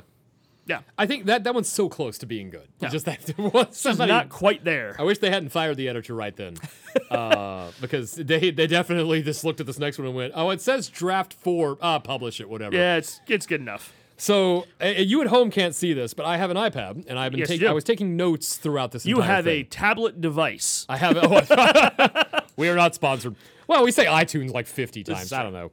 I have a tablet. On iTunes. We are on iTunes. I have a tablet device, and I was making writing and stuff, and I doodle and all those kind of things. And when I got to this one, I read it, and I started coming up with funny jokes for invest in Grunstock because I'm trying to make this show interesting. And then I just switched to the red pen and wrote "What the actual fuck" in giant text on the page. Because let's just let this open. Now everybody think back to what was it, summer 2018 when KO first hit, somewhere around there. Just remember that time we were all playing this game called Age of Sigmar, rolling in. You had some shooting. Stormcast was the most oppressive shooting. Well, Cunning Rock was doing stupid shit and sometimes winning, but like everybody's kind of even. We were all just melee combat. This is the melee combat game. All of a sudden, come an army of Marines who live in space with guns.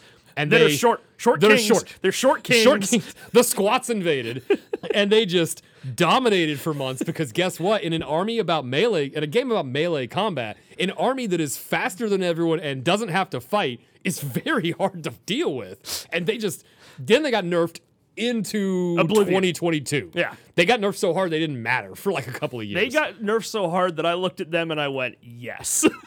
Yeah, they got nerfed so hard that we had time to like paint all of them and get everything now. So, well, guess what? They're back, baby. The hits are back. I don't know what was popular in 2017. I don't know. What was popular? Optimism? I think that's what we had back then. I believe there was optimism and possibly hope. Yeah. I remember that. Well, anyway, what does the Grunstock Expeditionary Force do? What do you have to build to bring this? Well, you got to bring Grunstocks. Okay. You've got to have so many Grunstock, which is really just 2 units. It's literally two units. It is Grunstock Thunderers and Grunstock Gunhaulers. That is your battle line. That's it. Everything else is a hero. Yes. Yeah. So it can be any of the heroes. However, because you are restricted to taking only the Grunstocks, why in the world would you take half the heroes? Because none of their stuff works. Right. So you're probably not bringing all the heroes. Well, because a lot of the heroes you can't use. So, like, any of the heroes that are named, can't use them. Any of the heroes that fall under... there's one, I think, maybe that is... Well, no, I guess all of them are named that fall under other Skyports. Yeah. Because they're going to be locked. So, like, your heroes and your, I don't know, the Underworld's warbands and stuff like that. Yeah. They wouldn't be able to come in. Can't get any of them. None of that stuff. You get little boats. You get Thunderers. And you're probably going to get Navigators and Chemists because those are the 2 that don't need ships to be good. Right. They are good as yeah. foot You people. could bring Mr. Hammer dude, but half of his war scroll is freaking pointless. You don't get to name a ship. You don't get to. You don't get to none of that. Yeah, and like the guy, the Endrinrigger guy. Well, you're not using bringing him him because he's also not boosting the Balloon Boys. Yeah, because you can't have Balloon Boys. You can't have either of the Balloon Boys. No Sky Wardens, no Endrinriggers. All you can have is a 5-0 win rate in every tournament you take this in for the next month. Yeah. So, friendly Grunstock Expeditionary Force units gained the battle line battlefield role. See what's kind of funny about that? That makes your heroes battle line. Yes. That's just a funny little thing. Just remember that. In case there's ever a map where you need battle line, your heroes count as battle line. So, here's what you get. Grudge Settler Protocols. In any phase, each time a friendly Grunstock Expeditionary Force unit has shot or fought for the first time in that phase, you can roll a dice. And on a 4-up, that unit can shoot or fight for a second time in that phase. However, you must subtract 1 from hit rolls for attacks made in this way. Thank God that can't be used when I use Unleash Hell. Actually, that's in the designer's comment. I know, they specifically were like, no, also it works. No, then it too. also works for Unleash Hell. Now, on Unleash Hell, you're -2. The second time around, yes. Yeah. Yes. If there's anything there to charge you at any point in this game, you will then get to. You're probably not, but you know what? Maybe you got mortal wounds anyway. Yeah. You're just fishing for that. I don't know.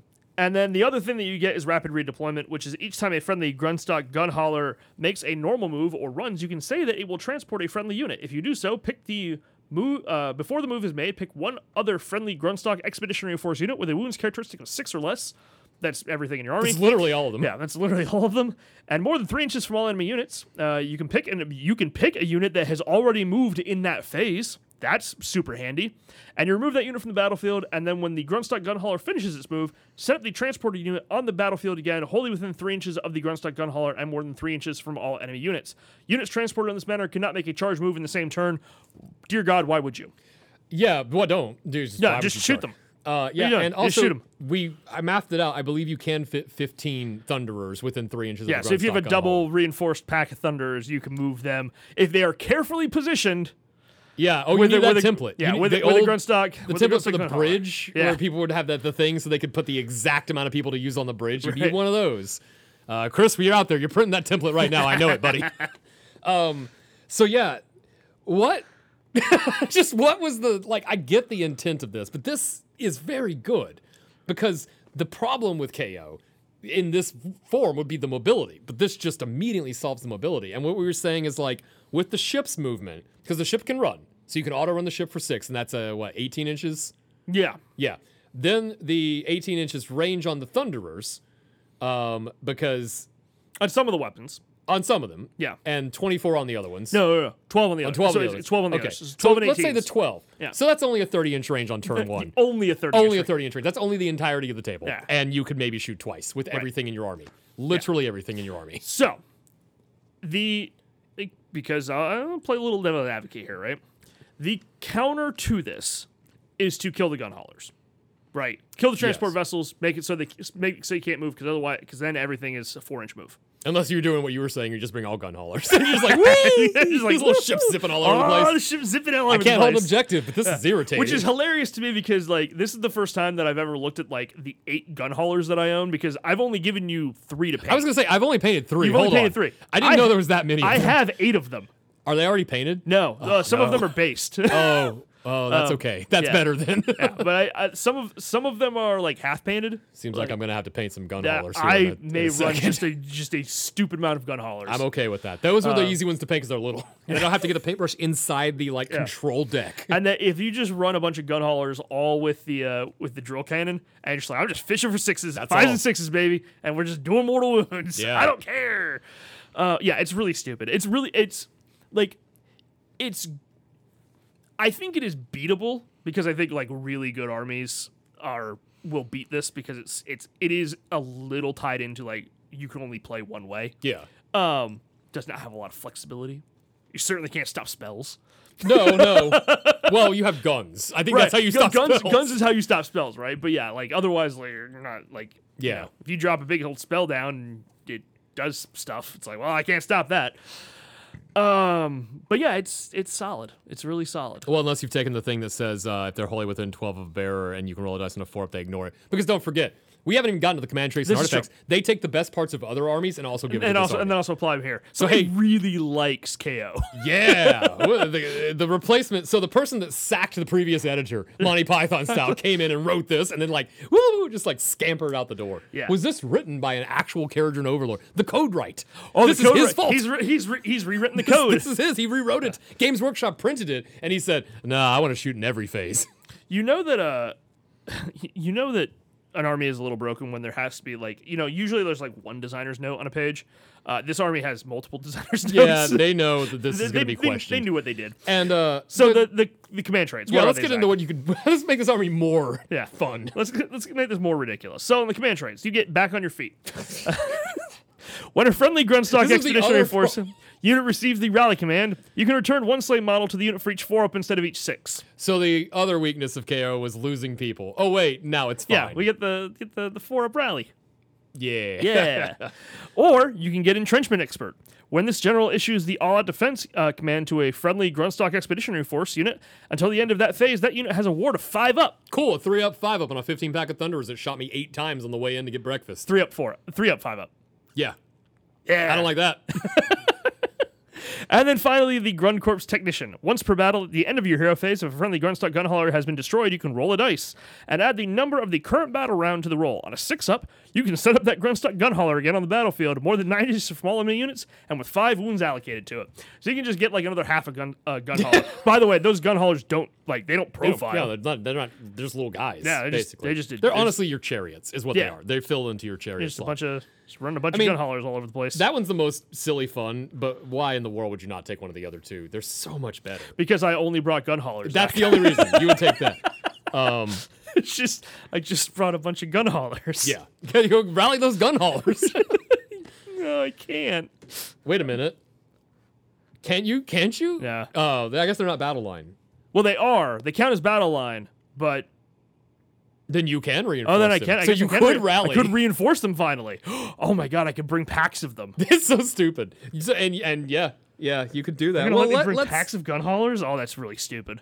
Yeah. Let's go ahead and just give them a really easy grand strategy too. Yeah. This is acceptable profit margin. When the battle ends, you complete this grand strategy if there is at least one friendly Grunstock Thunderers unit and at least one friendly Grunstock Gunhauler on the battlefield. Okay, so I have to bring at least a pack of Thunderers. Yeah. 1 pack of 5 guys that stands on the far back right corner of the table. Just hangs out. And does not move. And then a bunch of Gunhaulers just run around. Yeah. And if anybody gets close to him, you just shoot him 400 times and you're done. Yeah. I'm okay with that. I mean, and one general just chilling back. He's reading the winds. The one guy's hanging off the ship, like, just woo! carrying the general around. It's kind of funny to put the admiral in here because he does so much melee damage, which is unexpected, because he fights twice on a 4-up. So, like, you deliver that little guy, you're like, I don't even need a capital ship. Bonk!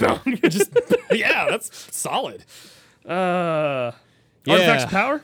Oh, man. Oh, God. Well, luckily they don't have, like, Null Myriad's power of ignoring spells except on a 4 instead of a 2. So each time a friendly Gruntstock Expeditionary Force unit wholly within 12 inches of the bearer is affected by a spell or the abilities of an endless spell, you can roll the dice on the 4-up. You ignore the effects of that spell. So that 15 pack you've dropped in the middle of the table, which is and screened by a couple of Gunhaulers that you don't need anymore because you've delivered your payload, is now going to ignore any spells you put in on a 4-up as well. Neat. Yeah. Or, alternatively, you can give it Gimlet's Gaze Scope, which would add 9 to the range characteristic of melee weapons used by the bearer. Missile weapons. Yeah. Melee hilarious. He throws his ass. Missile weapons, yes. Yeah, but, like, look at the heroes you're bringing. Yeah, they're not great. Then you have Grudge Fire rounds. You pick one of the bearer's missile weapons, and if the unmodified hit roll for an attack made with that weapon is 6, the attack causes a number of mortal wounds to the target equal to its damage characteristic, and the attack sequence ends. It's not that great. Once again, all this stuff is like 2. Yeah, you're not bringing that many things. Hold on. The atmospheric anatomizer, whatever this thing is in the chemist, 3d6 attacks. That could possibly spike into a bunch of 6s if you wanted to take this. It could. That's the thing where if you're like, man, I have to take Grudge Fire rounds. If you're one of those wacky people that still rolls for this stuff, then put it on the chemist because that way you get the most chances to do mortal wounds. Right. You get 3d6 attacks, and then all of those attacks, maybe those 6s become what? His damage is 1 each, right? Yeah. Yeah. Yeah. So, I mean, maybe. I don't know. You're not picking that one. You're picking the first one. Yeah. Because why not cover all your bases in terms of what can stop this army? Right. Battle tactics. Blow them away. You complete this battle tactic if an enemy unit was destroyed during this turn by an attack made using the Grudge Settler Protocol battle trait. That one can be a little challenging because if you just don't roll 4-ups on that turn, that's a risky one. Yeah. There's also no safe haven. You pick one objective on the battlefield that is controlled by your opponent. You complete this battle tactic. If at the end of this turn, you control that objective, and a friendly unit that was set up this turn with the rapid redeployment battle trait is contesting that objective. So you need to shoot something off the objective and then drop a dude on it. Yeah, you have to do that, and you have to move the guy there first. Yeah, and then put a guy like with his toe on it, and then have all his friends shoot the unit off. Yeah. And then finally, Thunderous Claim. You pick one objective on the battlefield you do not control, and you complete this battle tactic. If at the end of this turn, you control that objective, and that objective is controlled or contested by 2 different friendly Grunstock Thunderers units, guess what? That's the one that you get on the first turn quite easily because you have to. Yeah, and if you've got 2 ships carrying 2 Thunderers around, that's easy to do. You just go that one, and you just drop them off Yeah. there. And then next turn, you pick up the kids and move them to a different spot and Yeah. shoot them all around. This is you need to paint. You know what? I really wish you had enough gun haulers to paint one like a school bus because I really think that's appropriate. Beep beep. Yeah. Although they kind of look more like Beatles Yellow Submarines. Are when you paint them ready, yellow. kids? Oh, who shoots twice in every phase on a 4-up? Grundstock Thunders. Yeah. So that's the end of the book. There's is. points. My one big complaint: there's no sneaky pouch. No They sneaky didn't pouch. give us sneaky war They scroll didn't pouch. give us sneaky war scroll pouches. I don't know what they would have put in there. Maybe the orcs. Maybe Because Trug? You don't have orc cards for those new orc models, do you? Were they not in the last one? The pigs? Yeah. No, it was just the heroes. It was Just the four heroes. Yeah. heroes. Yeah. So yeah. Yeah. See, No. that would have been nice for you. Yeah. Trug would have been nice. Yeah, Trug would have been nice. Yeah, it would be cool to get them. I'm not mad that we didn't, but it is. No, like, it was a nice. It was a the doodads were a bonus in the last They book were. because the book was crap. the book wasn't a book. So This is now, the book. This is the book. This is actually what the first one was supposed to be. So it raises a lot of questions of like, why did that first one come out such a piff Yeah. when this is a hurrah? This is hilarious because now it feels like we've gone in like reverse order from like what we did with the Broken Realms bit, where it's like, oh, we started off with a really great book, and then we got dog shit. Yeah, and then it got more, and then it looped back around to being better in the end. Yeah. Yeah. So if we're getting 4 books, is number 3 or 4 going to be bad? Oh, I hope it's 3. I don't know, but 3's Cryptborn and the Stormcast. So now I don't know if it's 3, but I hope it's 3 because narratively, the 4th one needs to be the best one. Right. To end the story and launch 4th edition. Whoops, spoiler. So, like, shoot, I don't know. You know what? I've already looked at Cryptone's rules. They've released what he does and stuff. It looks like it's purely narrative. But it makes Karandus and Charybdis, or not Charybdis, Karandus and the other one, Krazai? Yeah, the one I use that I don't know the name of. It makes them battle line, so you can Wait, put what? Yeah, it does. So you can put the Lord Relictor, and then you can put Karandus, and you can put Krazai, and then you can put one guy on two guys on the dragons that come with the Lord Relictor, and that's the whole army. You have 5. You should 5 dudes. And they're not great. Like they all kind of need a little bit of help to do awesome stuff. Krazai is the only one that I think is 100% can be independent, and you should don't worry about him. He's a missile until he dies. Yeah. But the other ones are kind of like, that's weird. But sure, I'm gonna do it anyway So because I weird. have all Yeah. of it. You're just gonna, I've got all the dragons. Might as well. I'm run gonna be all a the dragon. dragons. They're finally letting me play all dragons, but in a way where I won't win. Right. So that's what's gonna make me play all dragons now. So yeah, this book. I say let's give it some grades. Sure. Let's talk about the story. Let's do this on a scale of A+ to 1. What do you think of the first story? The first story, I'm giving an A. It's silly. It's stupid. It's not an A+ because it falls apart in some pieces and places. But I genuinely liked it and did actually have some laugh out loud moments. I was gonna say also a solid A. The only thing keeping it from a plus is just the absolute insanity of that War Scroll doesn't do that. It Yeah. just kind of takes you out sometimes. But I really liked it. I like how creepy Sinestra's getting in lore and stuff, and I'm excited to see what they do with that character. 'Cause it's got to be something. They can't just drop all this hints about this character. Be and then real just be weird. Like, yeah, she's fine. Yeah. Also, not an A+ because they put the word Anvil Guard on the page, and that makes me sad. That's why. It's a very petty reason. All right, what do you think about the Gyronite Crusade? Now, this one should have been like the best one for you because it's full of Iron Jaws. Yeah, and yet this one's like a B- for me. Yeah. Because here's the thing. I understand that they're making a move towards a more grimdark kind of universe here. But I like the wackiness. Me too. That's why we have orcs. That's why we have orcs. And they didn't give there's not quite enough wackiness here for me. These orcs aren't particularly wacky. Right. Yeah. They're more just kind of charge you forward orcs. Yeah, And and- also, in addition with King Broad, I feel like there should be more. Yeah. Like, and so King Broad, like, doesn't, I mean, he leads the Gargants, but in the way that he's in charge whenever he's around. But, like, they don't really have a structure. Yeah. So they have cities they live in. Yeah. So how does he marshal an army? He You just kind of gave- goes. Yeah, you gave, like, the biggest name character very little to do. Yeah, he looks cool. He walks in. There's a cool scene where he walks into the castle and it's like King Broad is here, and then the story ends. So Right. yeah, he gets punched in the head. Yeah. It would have been funnier if the Celestin Prime had come back and punched him in the head. Been Right. like, oh, just Okay. like your dad, huh? Yeah. All right. Cool. But yeah, and here's the other thing is that like we got like the first story really like it did feel like this was like the beleaguered the beleaguered hero is like moving forward type of thing. Yeah. And then the second story is sort of the exact same thing, but just scarier. And with more name dropping. With more name dropping, right. That's what for me bumps it to a solid B, is because I can see this turning into the next big story. Yeah. Because we've got a lot of named characters that make sense to be here. Gardas died, sure, he'll come back, but like, and then that little part in the end where they talk about all the other stuff going on. You know what this is? What? It's like you ask to copy your homework, but you just like change the names a little bit. Yeah.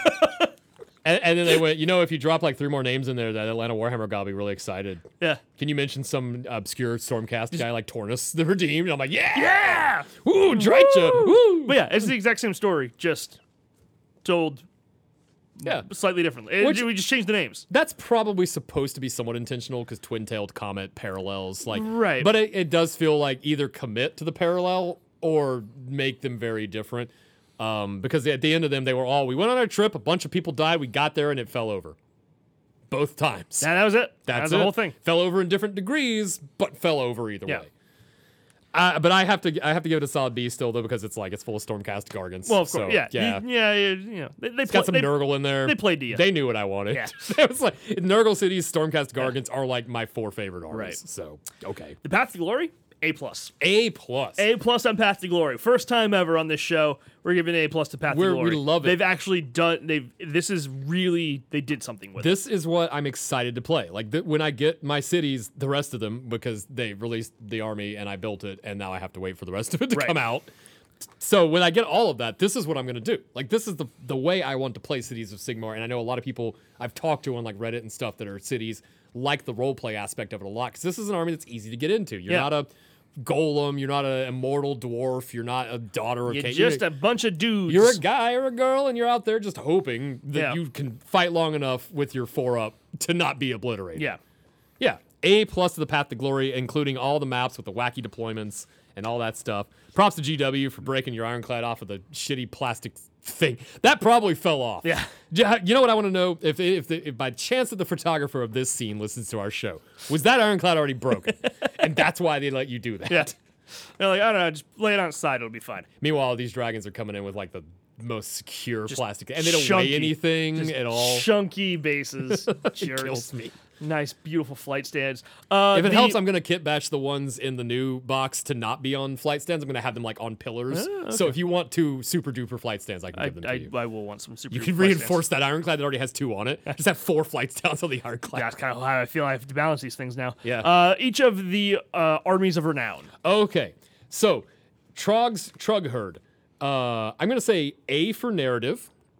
Very fun, easy to understand narrative way. I'm going to say B for competitive, because if Trug dies, that's it. Okay. You've lost a lot of your fun. So your overall is a. I'll say my overall is like an A-. Okay.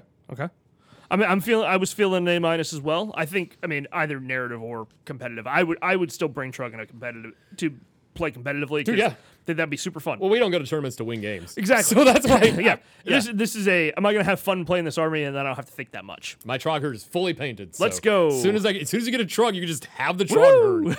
He fits right in. If you take out my Goblin allies, he literally is the amount of points he is. Yeah. So it's the same exact army. Perfect. All right. Here's where it's gonna start getting weird. Grunta Stampede. I'm gonna let you go first. It's a C. C. I'm gonna say B narrative, C competitive. So like C+, because they made an attempt was made to make the pigs fun. It just didn't go all the way. Until momentum is fixed. Yeah. On the actual War Scrolls themselves. It's just here's and it's the same thing that was true when the War Scrolls came out, right? As I looked at this and I went, that is one more thing for me to have to keep track of. I have to keep track of now momentum. I have to keep track of freaking my command points. Don't worry. I'll hit you with a disease point too, just so there's another dice next to it. With disease point, like if my opponent's doing anything to me, I have to keep track of damn pluses and minuses for attacks and wounds and everything. It's like I don't need more shit to keep track of that's not for the whole army. Yeah. If there was a whole army score of your momentum, it would be fine. But because it's individual units, it's a pain in the ass. Yeah, and the going up and down so much is also a problem. Yeah, because you're like, going to forget. You're going to do it like wrong. if you don't have like turn dials that you're constantly like adjusting, you are going to forget. I think it's actually impossible for you not to forget that you're doing this. And we know that the person that wins Warhammer is the person that remembers the most of their rules. Right. Because I've lost games and gone back and gone, oh, I would have won if I remembered that I had a 4-up ward on half of the stuff that I was supposed to remember. Yeah. Like, darn. So yeah, I mean, this is I think the Ma Grunta's momentum thing. Honestly, I don't think it'll last that way. I mean, I think it will for the time being, but I do think it will go back to the drawing board. And I'm kind of wondering if it might go back to the drawing board and wind up being your momentum score becomes like army wide, similar to how WA points are in your big WA. Yeah. If you're playing this army, you get the advantage of all your momentum scores are the same because you're a horde of this stuff. Yeah. You just treat it like a big WA, right? That your momentum gets up to certain points, and then you can use your momentum score to spend it on stuff for like additional effects. Yeah. You know what? I'm going to stay solidly at a C because it did give us a bunch of really cool models. It gave us the models refresh. The models are cool. So fine. All right. You know what? Our boys really needed this. Fine. I'll give you an extra minus or whatever. you get an extra little bump. You got our boys to not wear diapers anymore, and the pigs are pretty cool, and Zogrok is hilarious. So, anything that's not tied to like the actual like Army of Renown on the Iron Jaws, awesome. So good. So happy for it. But the actual Army of Renown, trash. God, and it's the one that to me I looked at. It's the one that everyone was excited about. Yeah, that's the huge pigs running around like crazy. That's fun. That's old school Iron Jaws. Yeah, well, maybe at some point. Maybe in 4th edition, which is probably not super far away. If the tea leaves and ley lines are lining up correctly with all these main Khorne and main Stormcast characters that seem to be lining up on opposite sides of the arena. Yeah. Here it comes, baby. This feels like a thing is going to happen. Next one. It's King Broad Stomp, right? Broad Stomp. Well, can I put in A because you technically cannot get your grand strategy? Yeah, this is real. So, if the grand strategy was fixed, so let's assuming that it counts the ones that are broken by monstrous rampages, because that feels like that's where they would errata it. Yeah. The simple errata would allow for the monstrous rampages to destroy scenery also counts. If that is included, I would say if that is included, a solid B for both narrative and competitive. Yeah. And I'll say that as I have to admit, I don't play Gargants with usually more than one Mega Gargant, not more than 2. Yeah. So this list wants you to play with like 2 to 3 of the big guys and a couple of little guys. It's just not, I don't know how to win with that because I've never done it. So I don't know how easy it is. I know people win with 4 Gargants. So it's out there. So a B because I don't understand how to make it competitive. But also a solid B for narrative because it seems like it's fun, and if you're playing narrative, you don't care as much if the shooting attack rolls a 1. And also, King Broad by himself, just having his own army, kind of is a nice little. It makes sense. Yeah, I wish he was a little better, but that's just he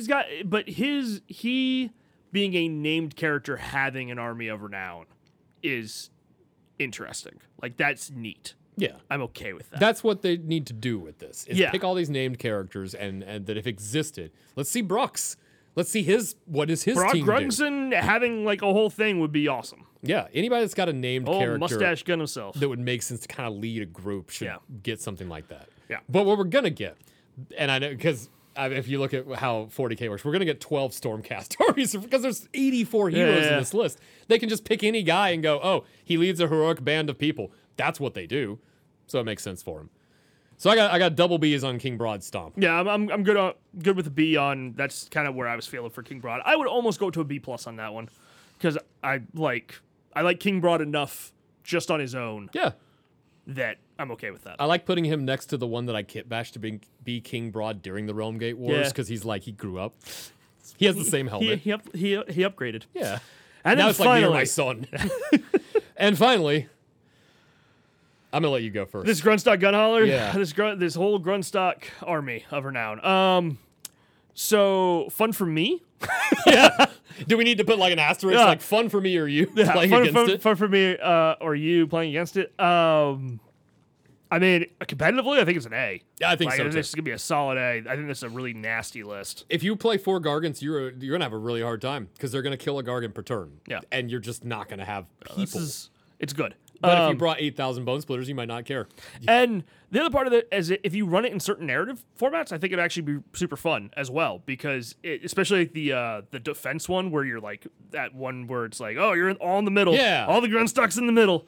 And that's cool because then it's like the multiple firing in all out or shoot, unleash hell with more negatives is like, oh God, they keep running. Just keep fire whatever you got. Yeah. Just keep trying. That's kind of cool. Yeah. And you wouldn't be using the movement shenanigans as much, Right. which is where it becomes kind of problematic. Yeah. Because turn 1, you can just drop all of your army within shooting range and go, half boom, of that boom, is boom, dead. Yeah. And then you will run up to me and then I will back up and shoot you again.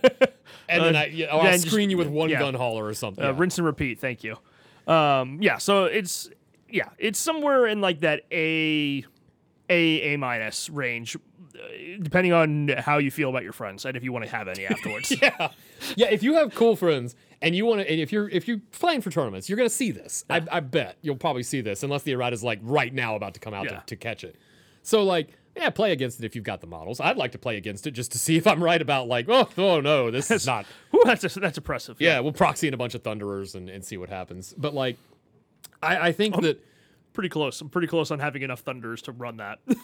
I think for me, competitive unless you run all gun haulers, and I just don't think that's going to be competitive. But that is an A for narrative because it's hilarious. That really appeals to my dumb list where it's like these are all dogs and I have 2 heroes. Okay, good luck. Go nuts. Yeah, so having a bunch of little ships kicking around doing stuff seems fun. You're fishing for drills and not holding an objective just at all. Just run around doing stuff. It's too bad you can't ally in cities and also put in gyrocopters and bombers and just have a whole wing attack force. Dude, if I could ally in just Aether Wings, like just a bunch of the birds. The rules to the game only apply if we put them in. That's true. Like we could literally play with back in when it first started, there was no points. Yeah. You go to the store and somebody would just plop down like 3 Nagashes and be like, "Here we go, this is my list," and you're like, I guess this is even. I don't know. I have no idea. Yeah, I don't know how this works. So yeah, we could totally do just an army that's just gyrocopters, birds, and just all flying. Grundstock. Everything in the they had that actually. The one battle type. Yeah. Where it was all like you had to have it was all flying units. Yeah, I remember They made that aerial warfare. Yeah, the aerial warfare thing. Oh, what a wow! weird What time. a weird day. So that was back when they were really trying shit. They were just, trying. just trying whatever.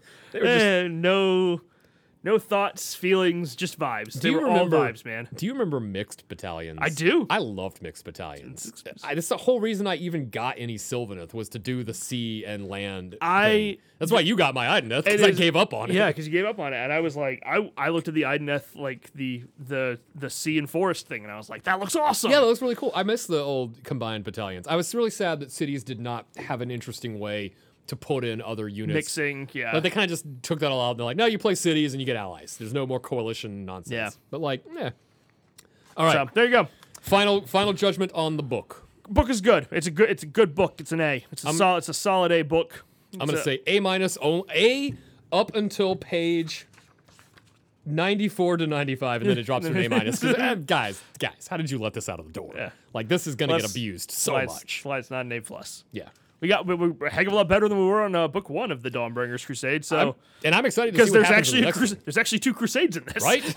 It's amazing. It's a book you can actually play, and I'm excited for the next one because we know it's all about. We know Stormcast is in it at least.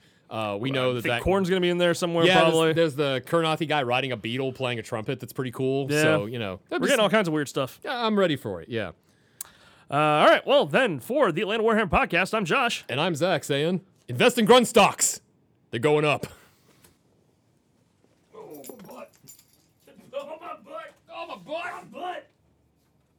My butt's full of Grundstocks.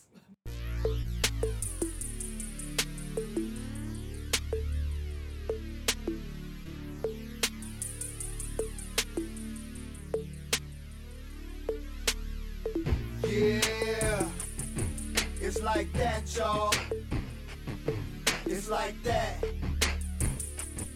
It's like that.